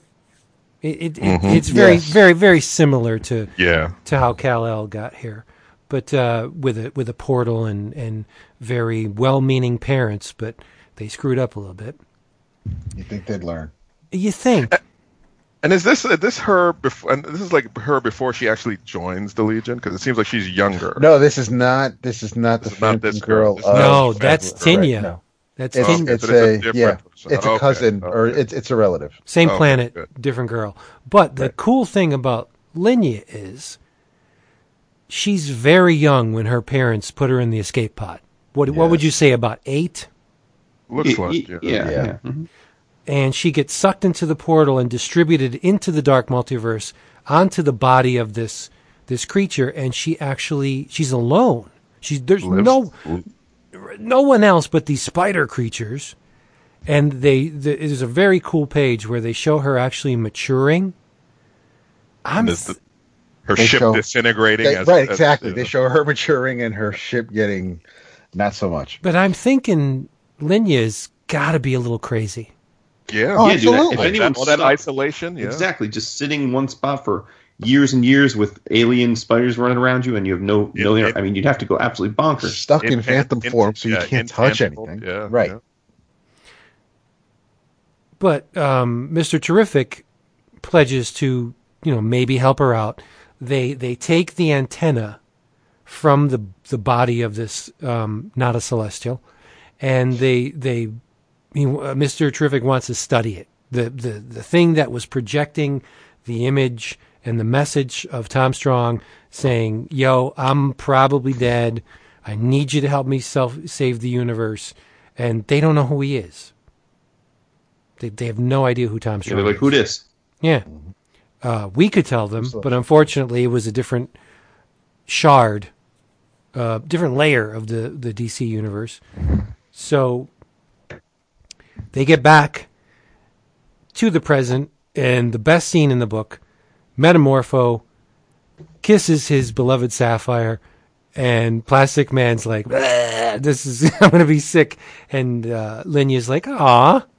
I think that's kind of cute. So she's, the Legion tie-in, number one, the fact that she seems to be a compassionate, energetic kid that's maybe insane. I like this character a lot. She is the main character in this book for me. I can see I will be interested. I'm going to be interested to see where she goes. I have a deeper connection to Rex and to Plas. So, I mean, I think that, her being added to the team is neat, and I want to see where it's going, but I am not, she's not the draw for me yet. And it's not so much that it's not, when I got out of that page, it wasn't just Plastic Man's reaction to Sapphire and Rex kissing, is that she ran up to him saying, "Oh, Rexy," and it's Plastic Man is probably my absolute favorite of the team. Nice. Cosign. It's Plastic Man, Metamorpho, then Phantom Girl, and then Mr. Terrific. Who is it? He is dead. I love this Terrific, man. I love that they put that in. I was like, yes. wow. Yeah. I had to make that panel my my cover photo on Facebook. It was great. I do like this Mr. Terrific over the short intro we got in the first in the first JSA book, only because this is also based on the little I've read of him over the years. I never read his introduction until this week, but like you said, Vince, there wasn't a whole lot actual. It was a quick read, but it kind of had to be because of the double page spreads, but because of the action that, I mean, they were on the Not a Celestial for a while. They're pulled back, and then things move a bit, and then we all come back together again at the end. So it wasn't. When I say it was a quick read, it's because it was fast paced, but between the artists on the book, there is a lot to just have your eyes dwell on. You shouldn't be reading this fast, even though it's a fast-paced story. There's still a lot to take in on, like Gil pointed out, with the disintegrating ship, with just the expressions from some of the characters, and the detail that they put in. I mean, Metamorpho alone has a ton of detail on him, but there's Did you notice his one leg in the cliffhanger on the last page? Yeah. Can we push the fact that he's the thing of the group harder? Yeah. Yes. Yeah. But I think this is absolutely one of the best books DC's putting out right now. I think this is the top tier. Absolutely love it. Yeah. But there are two hooks to this. Linya can't. They come back to the DC universe proper through the portal. She can't slip out of phantom form. If she does, shit blows explodes. up. Yeah. And two, Mr. Terrific was leaving, and he was yanked back to the other three. It seems like they cannot be out of proximity with each other for an extended period. They have to be close to each other from being probably in the dark multiverse. Something happened to them while they were there where they need to be near each other, which I think is an awesome hook. That is going to create the family dynamic of the Fantastic Four, but it's also going to create the dysfunctional family of the Fantastic Four. Is this a surrogate Fantastic Four? I don't want to say it. It sure feels like it at this point, but I don't care. I think it's fun. The visuals are outstanding. There's some panels in this book where I will just I come to a dead stop and I just look at the process. The panel where the fingers he's killing it. are protruding through the portal. Oh my goodness, that panel is money.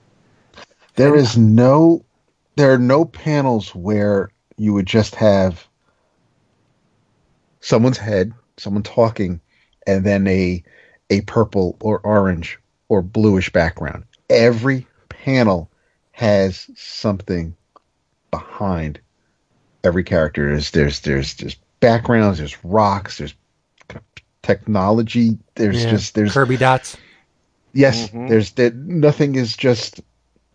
Nobody decided to just draw a panel to move things along and I have a deadline to meet and I'm just you just need to see somebody talking. It doesn't that you actually feel like you are everywhere these characters are. Yep.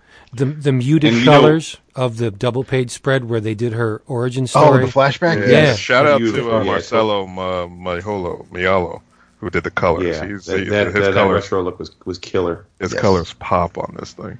And Ivan Heiss is one of those dudes. He's 41. He's been at comics for a minute, dude.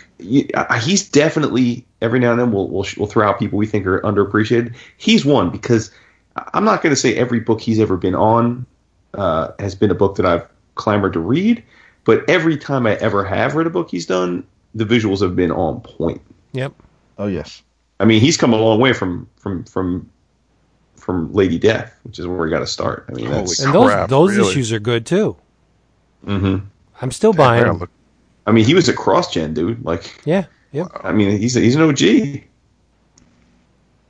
But if you look at the power sets of all four characters, yes, it's DC's Fantastic Four.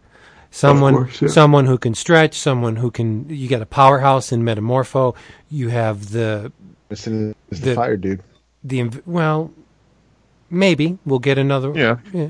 the big brain, Big brain. Yep. in Mr. Terrific, and you have the intangibility of Linya, which mimics the invisibility powers of Sue Storm. I just think this book is wonderful, all around It really wonderful, is. and the Yeah. fact that they're keeping it at $2.99 is crazy. The energy of the book so far has been amazing. Yep. Yes. Yep. But I will say, Doc Shaner is going to have a extremely hard act to follow when he comes on this. Yeah. But Well, I he's like- Doc Shaner though, so I like Shaner though. That's Oh, I think Shaner's great, but he's great for this book. that's one of the Forever. things that's bugging me about this whole new age of DC heroes, how they established a first arc with a creative team, and then second arc, you know what? We're going to switch it up a little bit. Not a good look. I think they should have they should have planned ahead. If they were going to pull artists from these books and put them on something else, they shouldn't have put those artists on these books. I think they should have did at least 6 issues to a year with a creative team just to establish the book. To pull an artist off a book 3 issues in, that's not a good look. Mm-hmm. It's really not. You don't agree? No, I do. I don't know if there were circumstances. Like I don't know. Oh, I'm sure there were Some circumstances. of them have circumstances. Like JR is going off to do Miller's book at some point, and so he's going to be gone. And honestly, some of these guys are not like 30-dayers. They're not monthly guys. So I knew right up front that they weren't going to be continuing on, and it's just the nature of the biz. But I wish know. they did. Yeah. But out of all the, I've read all the New Age books, and I think this one is the top. This is better than some of the DC Universe proper books. Yeah. I mean, Well, I'm only reading this and Silencer, but I'm liking them both a lot. I like think, Silencer a lot. Silencer. Yeah. I I like think they've been great. So I'm actually the quality of these two has made me want to try the others. Actually, I guess I read is Damage part of this? Yeah. Yeah, I passed on that one. I didn't Me like the too. first issue, but the others I'm going to try because so 2 out of 3 so far, but a big 2. I really do think for me Silencer and this have both been 2 of the more enjoyable books I've read from DC in the last few months. So It's cool because some of them are going to be miniseries. The Challengers of the Unknown is only 6 issues. yeah, I'm down for that. I'm down for the Unexpected one. No, I think it's just the Challengers. The Challengers. I'm down for the Jim Lee one, just because I want to see what happens. I want to see if he can bring it on a book. I'm sure he can still bring it, but on a regular schedule. No. Well, No. there's Come on. hope. When has he ever finished anything? yeah. I mean, come on, I'm Brett. surprised because it's called the Immortal Minute. You know Vandal Savage is going to show up, and I know Yeah. he's Well, He's your favorite, he's got some $15,000 commissions to get drawn on too. So That's Come on, true. dude. That's true. Yeah, Vandal Savage. I hope they have him coming in riding on a comet. That'll be the best. Right on the comic. Yep. With a big reins around it, with a big rope, and he's coming through space on a comet. Because he could do that. Because he's a friggin' caveman. That's right. Makes no damn sense. Oh, he does have Comics. He has It's that ridiculous. comic. He has that comic connection. He does. But it's ridiculous. That's what they should be. So yeah, Yes. Terrifics, number 2. Winner. Nice. Big Chicken time dinner. winner. Yep. What else do we have here? Can I speak on a character who's a writer who's saying goodbye to a character that's pretty much synonymous with the writer, and also because every DC Comics is of course heralding the fact that Bendis is coming. Which I'm like, okay, I know this, but it is the big goodbye issue number 18 of Jessica Jones. okay. Keep going. Of course, Brian Michael Bendis, Michael Gaydos, Matt Hollingsworth. This is the third volume. I guess the first Jessica Jones and the Pulse, and then he came back. And so this is actually they finished up the Purple Man storyline from last issue. So this is actually in his last issue. He's giving Jessica a good day. He's pretty much having Jessica meet a new client by the name of Daisy. Daisy comes in and has a problem. Her boyfriend won't get out of the game. And what game is that? And that is the villain game. He is a second or third tier villain. She loves him to death. She wants him to get out. She has money. He doesn't have to do it anymore, but for some reason he won't give it up. And she has come to Jessica Jones to talk to her boyfriend and try to get him back on the side of the Angels. And who is this man? None other than the Armadillo. Oh. Yes. Because underneath all those layers of the Armadillo, there's a woman that loves him for his heart. And this is the Armadillo that, if you don't know which version, there have been a few versions. This is the one that was in the Thunderbolts Fight Club arc, if you remember that guy. He is the Latino one who literally has these grafts on him. They are part of his body. It's not a uniform or anything. And so this little Texas girl has fallen in love with him and seen, like, you know, the good in him. But for some reason, he just can't get out of the game because he is an 8-foot guy who has an armadillo skin. And so Jessica Jones then has to do what she does. And with this, Brian Michael Bendis has Jessica Jones touch upon and meet up in her investigation with a lot of the characters that he's written in his Marvel time. So for last couple of fights, thankfully enough, they have been a lot in the Bendis books. Like a lot of Bendis's heroes have beaten up the Armadillo over the years, one of which is including Miles Morales. So she visits Miles Morales and, of course, best friend Genki. And so when she meets him, she's like, hey, man, can I talk to you for a minute? He's like, anything you can say to me, you can say to my boy Genki. So there's a 3-person conversation between the two of them, and these two high schoolers who first are amazed that, like, they're talking to Jessica Jones, and they're like, you know, oh, your husband's Power Man, he's so cool, and all this kind of stuff. And she's like, simmer down, boys, we're having this is real shit. She meets Riri. I mean, literally, she's talking to everybody. Riri, Power Man, Spider-Man, and of course, it's all lovingly drawn by Gatos, doing some of these. The Thing, who was even touching upon his Guardians time. Hint, hint, again, Bendis run. And so finally she meets up with the Armadillo, who is and this was actually an interesting concept. Where do villains go? I always had this concept of where do all the villains go when they want to lie low? Like those guys that can't really, like, you know, be out in society or go to the bodega to get a sandwich or anything like that. Like, you got your, you know, your Serpent Society guys who are grafted. You got your, like, your jackals and all this kind of stuff. So one of the sidelines of, and this was an interesting concept of the Owl, was that he runs a kind of a flop house for villains who want to stay on the low for a couple of weeks.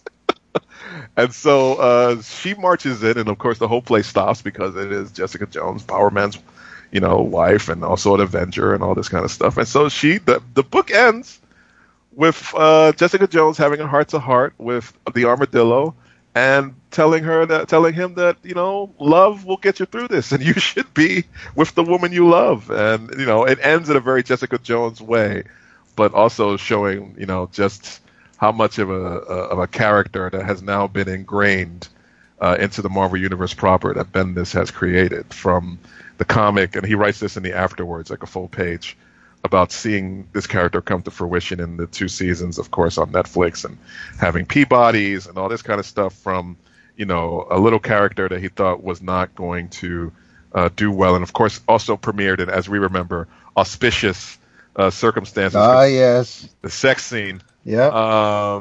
You know, where homegirl just wanted to feel something. And Luke was happy to oblige. But it's a really great send-off, and he, as he notes, it may be the last time. And I feel for that, because I always loved this character and been with her through all the ages. But they have an interesting Jessica Jones will return in fall of 2008, and I'll be interested to see what people can do with such a character that has been pretty much synonymous with Bendis. So I thought it was a great... Yeah, that's weird to have someone else take it over. And they will. And they will. Yeah.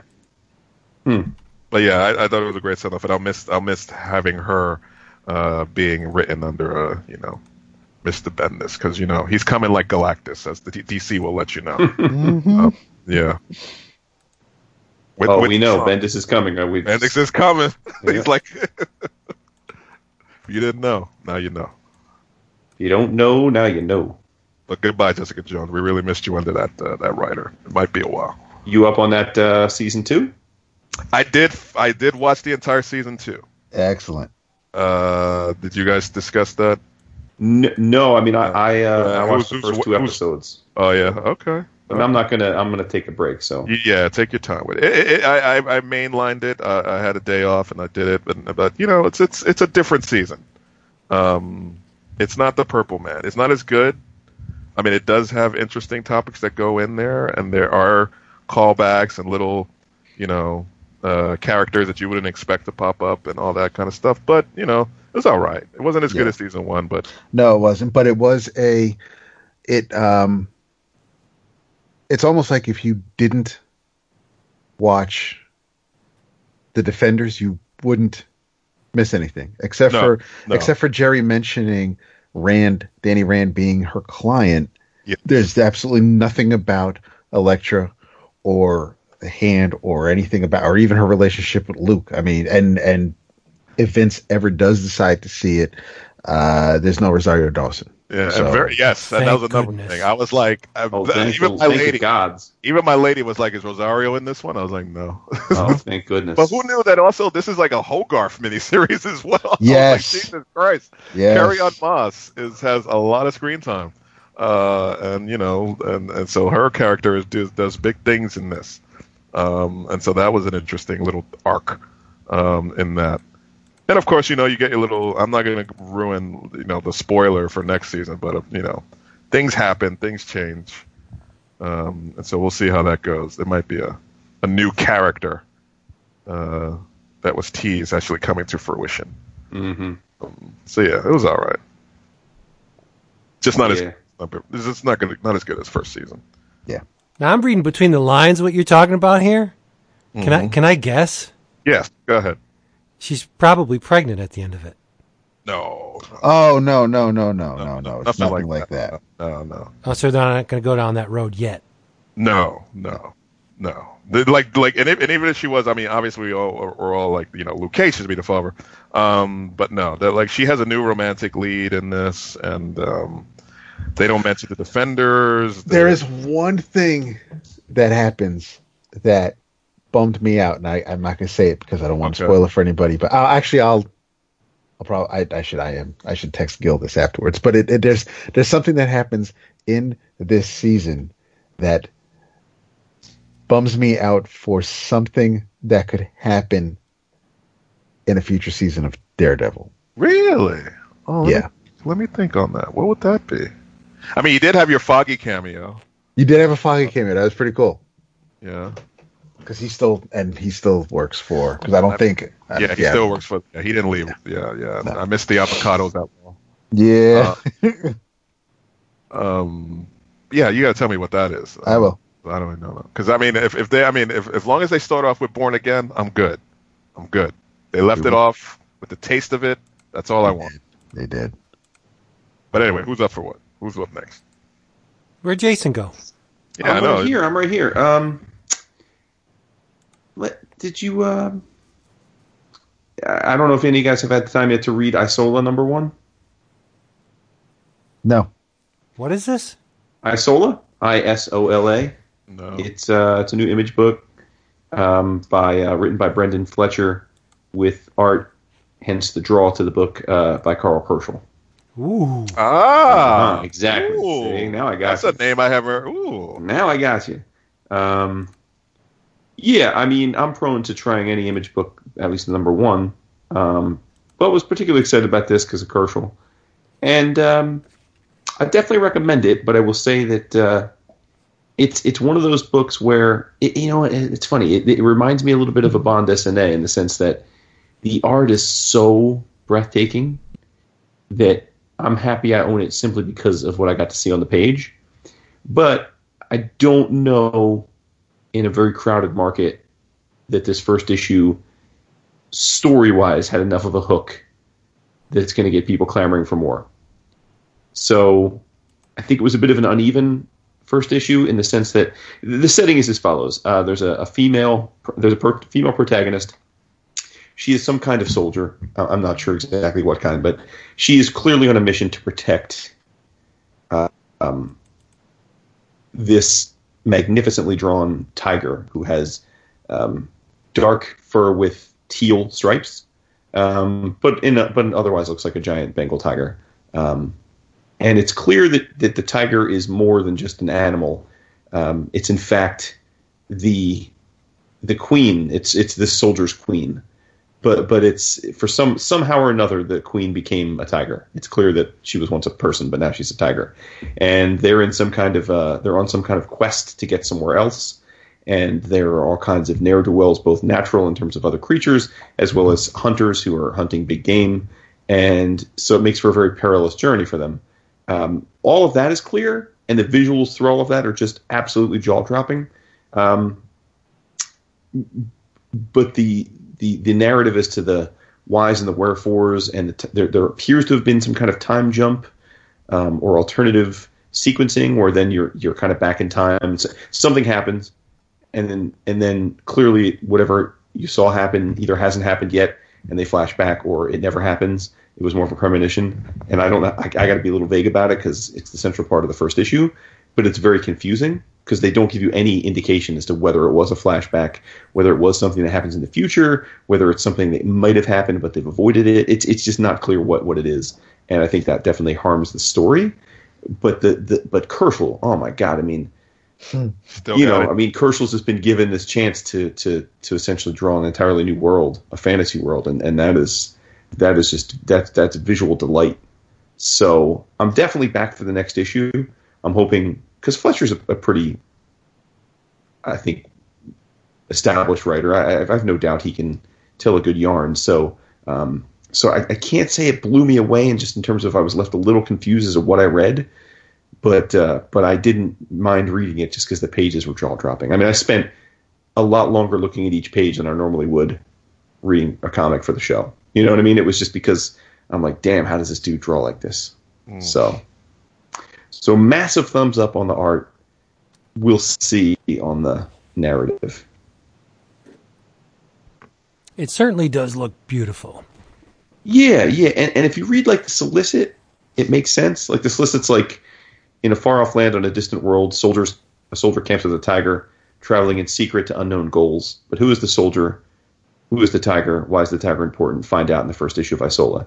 And you do, in a sense, figure some of that out. But there's just so many questions left unanswered.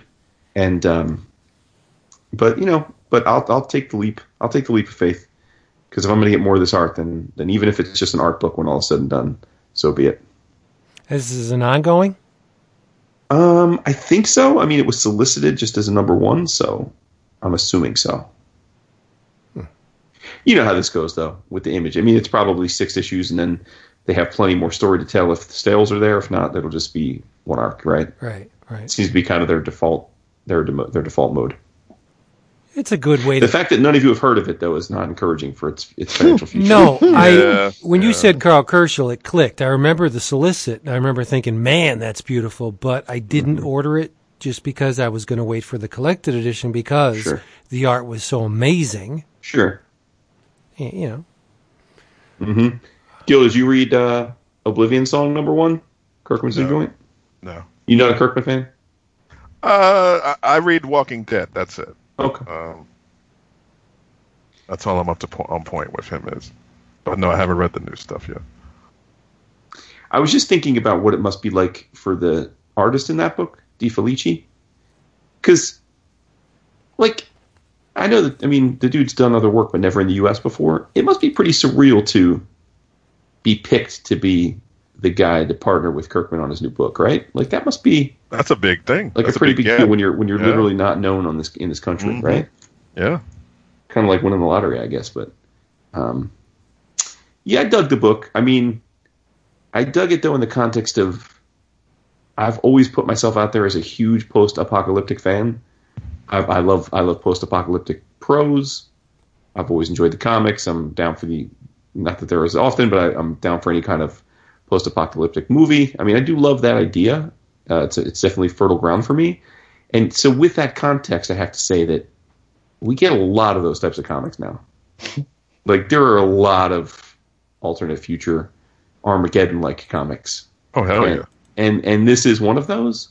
So it's an interesting choice on Kirkman's part. Because once again, he's playing with a genre that is well-worn. Right? I mean, Invincible was well-worn because it was superheroes. Mm-hmm. Now, admittedly, it's not like there were ever really successful zombie comics to the level of Walking Dead, but the idea of zombie stories was not new. Now he put a different twist on it. I'm not going to discredit what Walking Dead is, but so this is his take on the post-apocalypse, and it's kind of cool because like the idea is cool in the sense that there was an event, not dissimilar to what like some might think of as the Rapture. But in this case, it was more scientific, where an entire city on our Earth gets phased into an alternative dimension. Mm. And what was in that dimension's spot is phased into our world. And this is many years later. So our world's kind of just dealt with it by putting up security barriers around this part of the city. And the protagonist in the book is a scientist, and he was in charge of a government-backed agency to go into the Oblivion and rescue the humans that were brought over, that were transported over there. Yeah. And so for years he's rescuing these people, but I guess as time goes on, there's fewer and fewer humans remaining. It's harder for them to find people to bring back. So the government cancels the funding, and that's where the book picks up. He is now strapped. They're running a shoestring budget. He's still going over there, but their equipment's faulty. He has very little support. And so it's more dangerous. And we found out that he's going over there because his brother was lost when the phase happened, and he's been trying to find his brother for years, and he's never willing to give it up. So it's cool. I mean, DeFelici's a badass. I mean, again, I've seen one issue of his work, but it's the cool thing about this kind of setting is you can draw crazy monsters, and he definitely draws some vicious looking beasts. So I think it has the chance to be decent. But I do feel like I do get a lot of these alternate reality stories now, these alternate dimension stories, and so it's going to be a little tougher to stand out from the crowd. I guess he probably gets a leg up because it's Robert Kirkman, so he'll get a legit shot at standing out from the crowd. But like, can I say that I like this better than the first issue of Seven to Eternity? No. Can I say I liked it better than the first issue of Ether? No. So, since I'm a mark for that type of story, I'll stick around. But, Kirkman is certainly not doing himself any favors in the sense that I would imagine most people with budgets, even if you like that genre, you probably only have an appetite for one or two of those types of books a month. So is he going to rise to the top? Maybe. Maybe because it's him. But this is more of an incomplete. I give him an incomplete grade because I liked it well enough, but I don't know if I like it well enough to say like it's here to stay. I got to give Kirkman some props though. Okay. Yeah. I like to dump on him because he tortures his characters. Mm-hmm. Invincible ended in a really good way.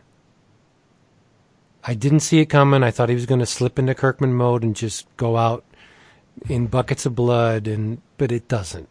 Mm-hmm. There's actually there's a heart to the last issue, and like I said, we've seen him mangle characters over the years. I just thought it was going to be a knockdown, drag out, disgusting, just over the line Kirkman, and it wasn't. It was great, and that's a book that I abandoned a long time ago. But because he was ending it, I said, I'll read the last couple issues, and it's the man does have chops. I'll give him that.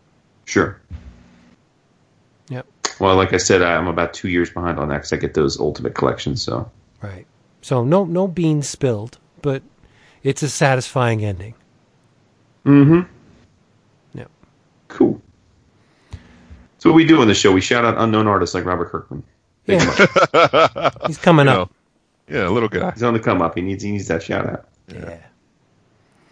All right, boys, you want to wrap this thing up? Let's do our In Your Travels, son. All right. Hey, everybody.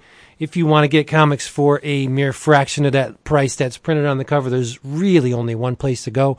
discount comic book service. DCBService.com will get you everything you want for not a whole lot of money. Just go there. Tell them we sent you. In your travels, Marv Wolfman, Bill Mantlo, Jim Shooter, Ron Wilson, Ernie Chan, Marie Severin, Sal Buscema, John Buscema, Pablo Marcos. Okay, I already said that. Ernie Chan. Sam Granger. What do all these creators have in common? They are all appearing within the pages of Marvel Masterworks, Marvel 2-in-1, Volume 3. This is the sweet spot for me in this run. Get it. It's issues 21 to 36. You got The Thing and Thor, Nick Fury, Deathlock, Black Goliath. Unfortunately, the whipping boy of Civil War, but he's in here. R.I.P. Bill Foster. Yeah.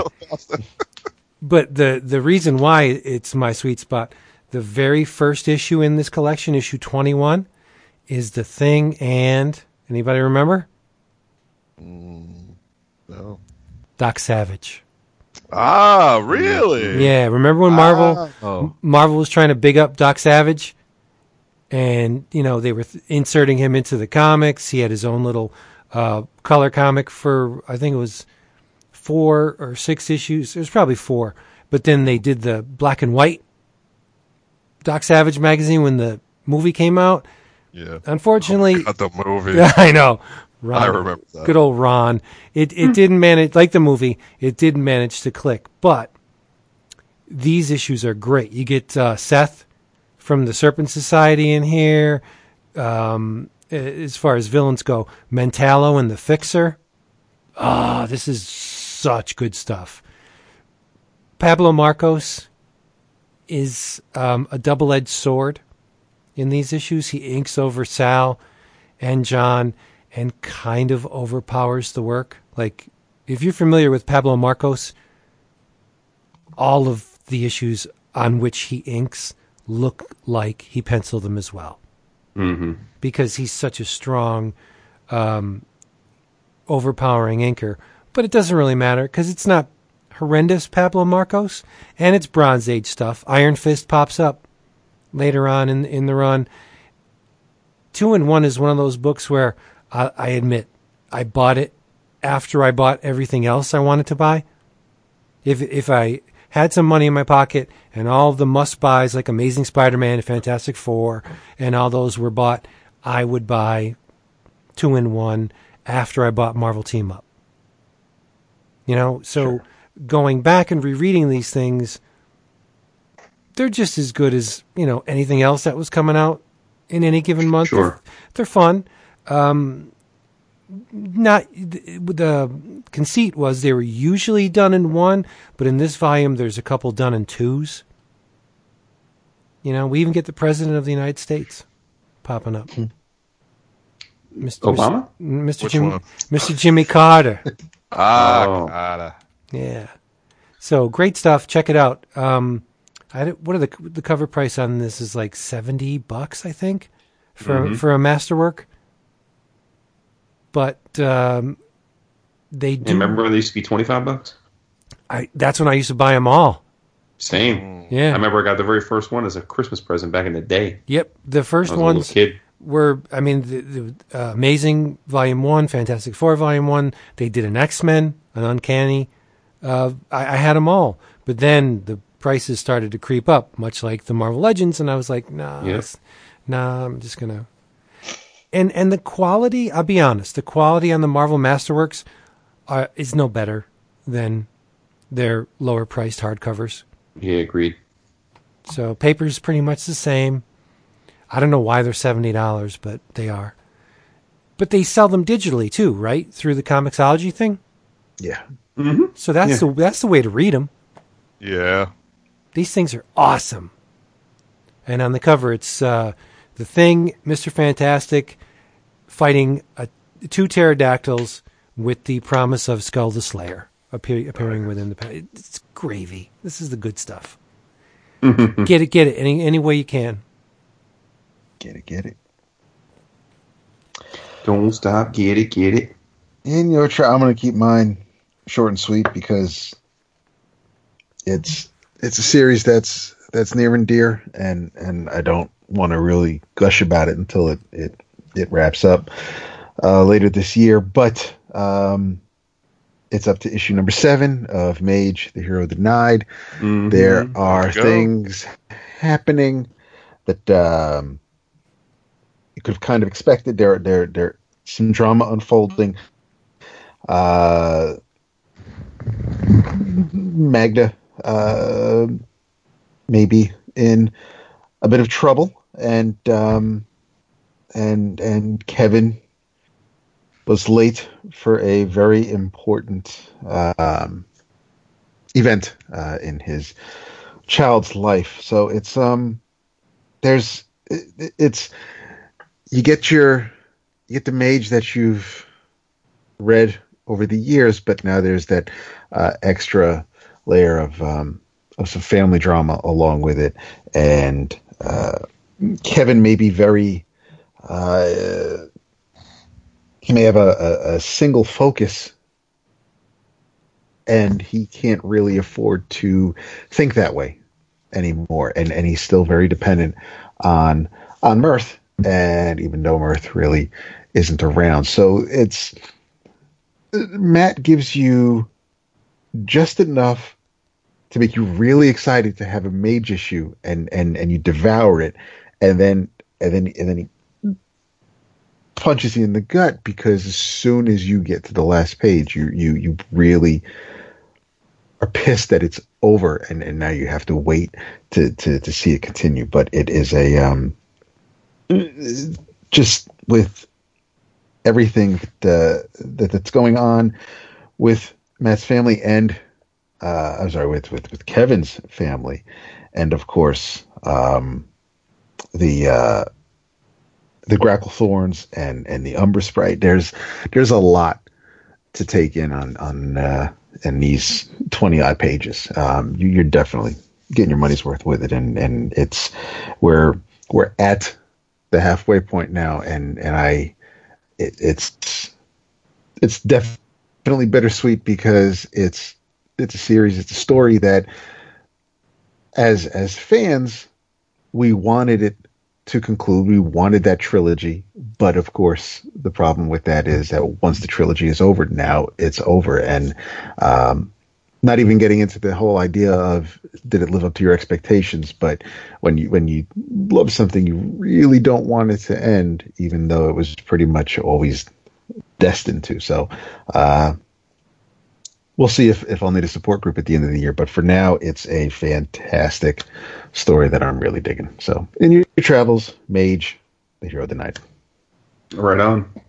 Well, in your travels, I'm going to recommend a book that we spoke collectively, lovingly about in the first issue, and that is The Beef #2.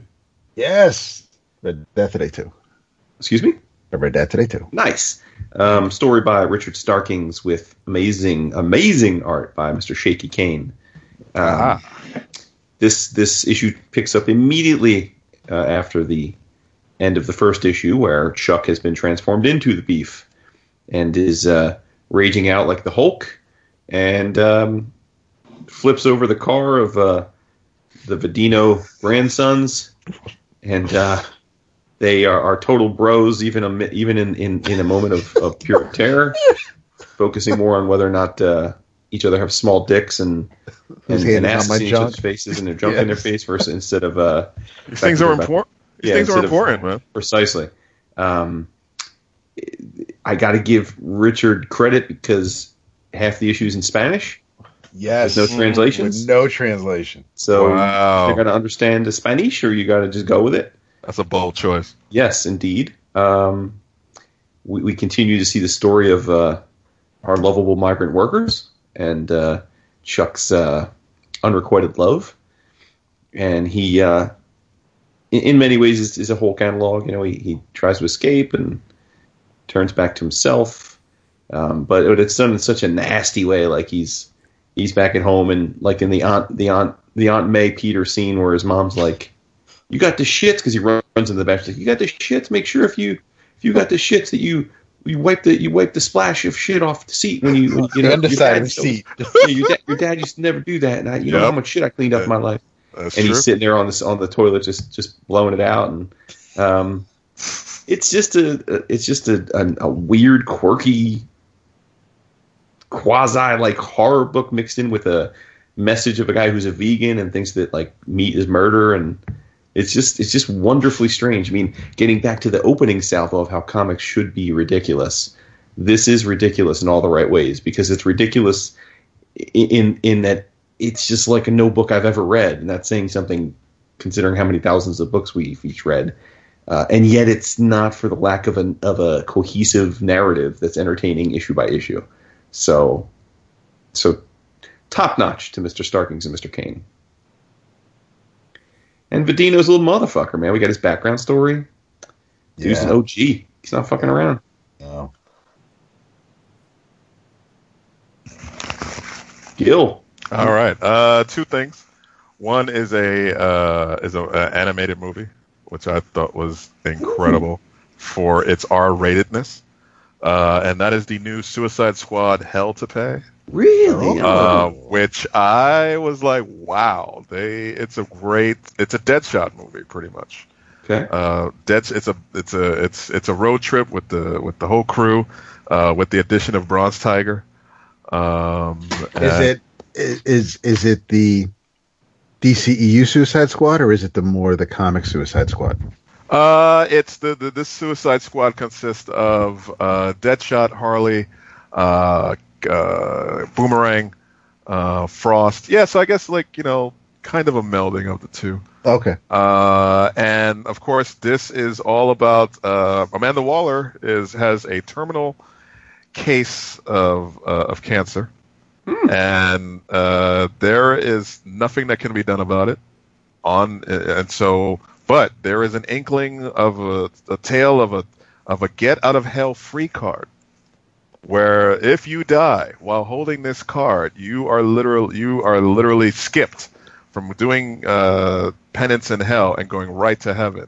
So for someone like Amanda Waller, who's done a lot of dirt, she has a little, and this is not something that under the auspices of the government. This is for her own little gain. She sicks the Suicide Squad to get this supernatural card that will get whoever dies with it out of hell and into heaven. But she is not the only person that is looking to get this card.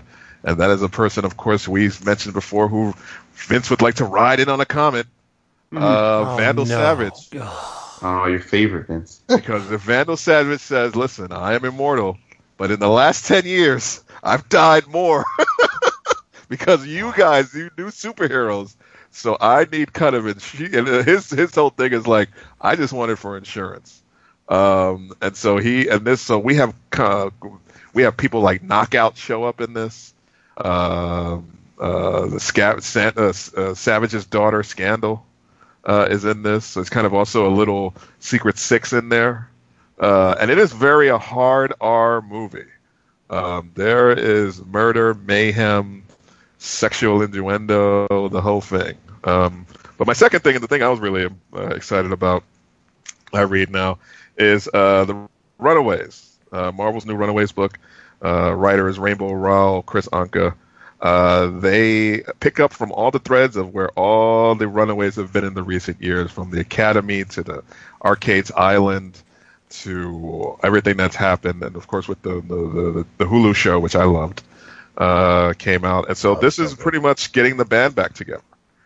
Some of them are older now, like Chase is older. And they've gone through all the, when they were on that island and everything. And so, but the big thing is that they bring back Gertz, who died a couple runs ago. And so, but she has remained a teenager while all the rest of them have grown up. And so her boyfriend was, of course, Chase, and now he's like a 20-something-year-old guy, and she is still a 16-year-old girl. And it even touches upon things that from Tom's storyline. There is an appearance by Victor Mancha from the Vision run, showing that he is not much like the other Vision characters. They're not done yet. Great art by sorry, his name again was Anka. Yeah, Chris Anka does a really great clean art with and the colors are great. And it's just, if you are a fan of this, whether it's Vaughn's run or Whedon's, or if you were a fan of any of the dangerous stuff that they used to do with these characters, like the Academy and the Island, where they all had to kill each other, that was a really rough book, but really enjoyable. This is a great book to see where those characters are and what makes these people from disparate places belong and get together. So in your travels, go pick that book up. It's really great. Nice. Did you watch the show? Yes, I did. I loved it. I'm halfway through it. I'm loving it so far. Yeah. Oh, it's so good. Mm-hmm. Did you watch the Krypton pilot? I watched a bit of the Krypton pilot. Episode 2 came out tonight. Between, of course, but I mean, number one right now is Black Lightning. But the Krypton, yes. It's Black Lightning is the truth. Krypton was all right. I mean, it's one episode.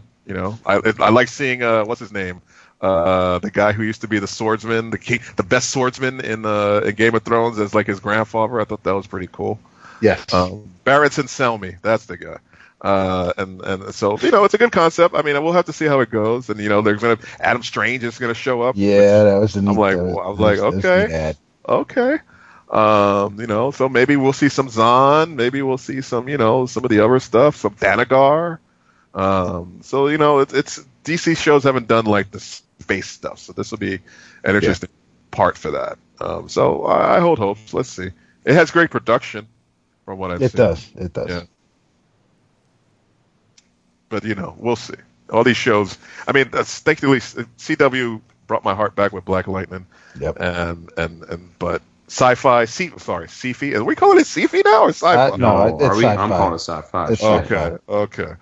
I do love Black Lightning too. The one thing though that drives me nuts speak on it. is the one thing that drives me nuts.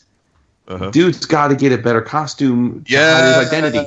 Yeah. But it like how does anybody not know that he's such a prominent figure in the community? Yes, yeah. It was he was like just like some like guy that no one knew, and was like just a teacher that was like, no, this guy is like he's one of the pillars of the community. Like everybody knows Principal Pierce. Yeah, and it's like and then he rolls up, and then he fights his daughter. Mm-hmm. And he fights his daughter, and they're like, he doesn't realize. It's like, wait a minute, y'all. Like, you've looked at each other every day of your lives for 25 years.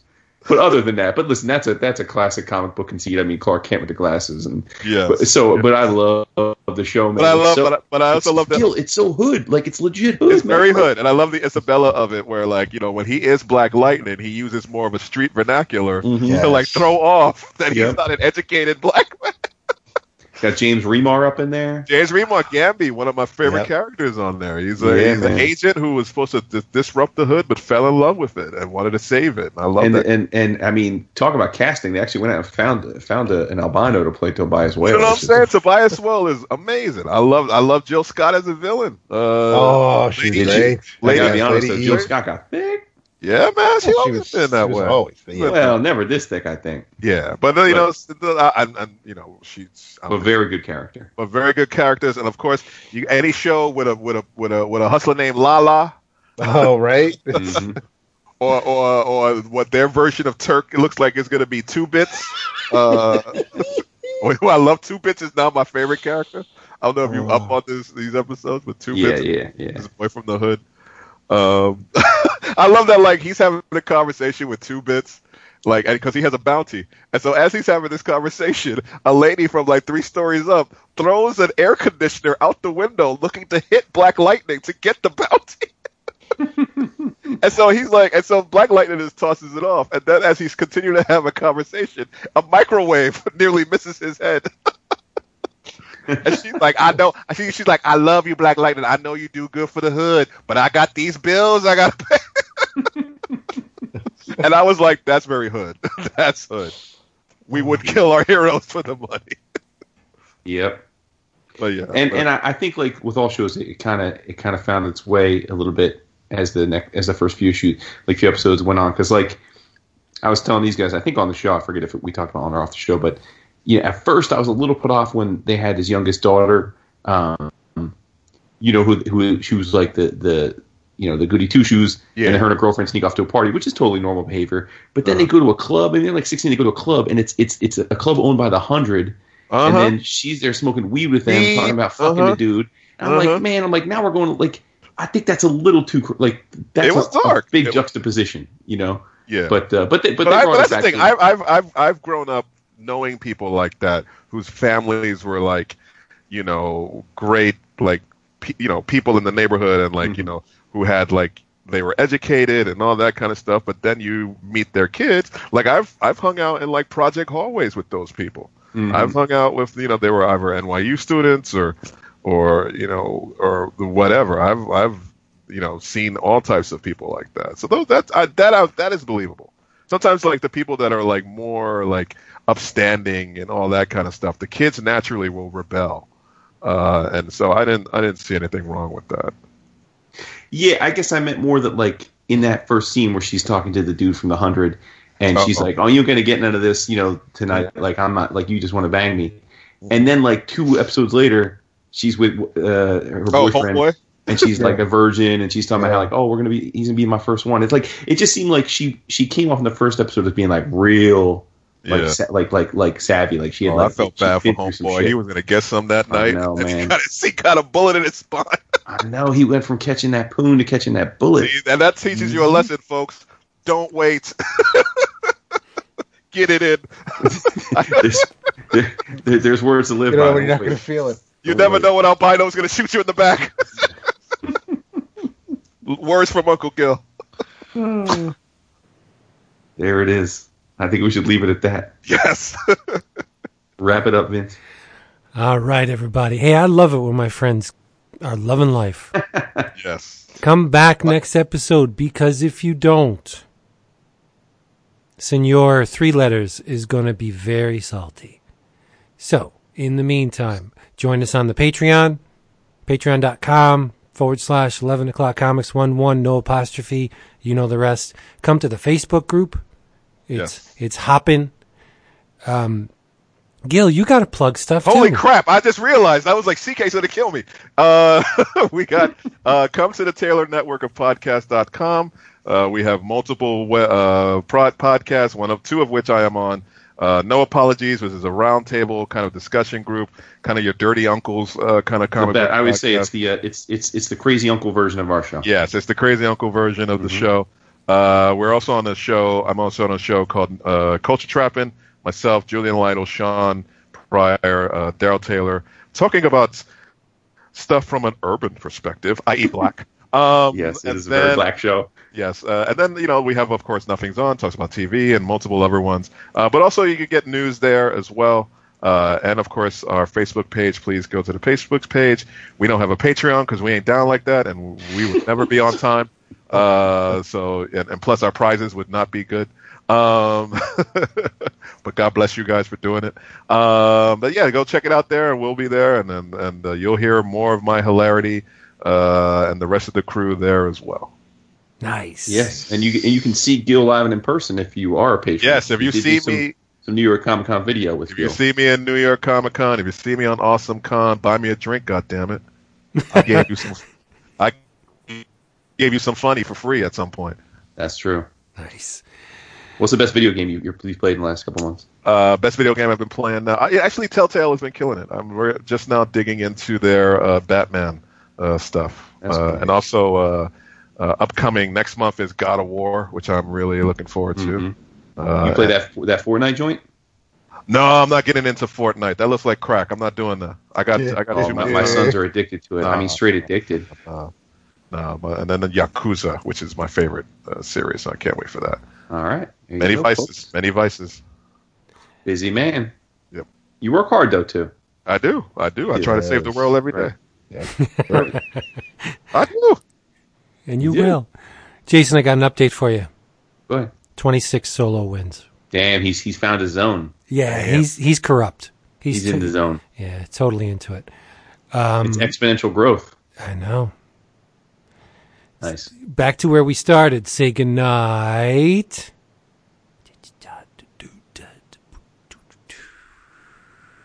David. Right. Little Adam West to it. David, you didn't do the little tat. I was missing You're that. supposed to. I did him a little bit. Didn't you hear Maybe in him? your head. No, I did him. I was going like that. I was doing it. Not the second time. Oh my goodness. Oh. I still love you. No, you don't. It's all about the love. Oh! Nice. We'll be back. You be here. Hot We'll be air. back tomorrow, actually. We'll be back tomorrow. Oh, damn. If we survive the experience, yeah, we'll be back tomorrow. Come with us. We're just going. We love you. Get out of here. Adios. This is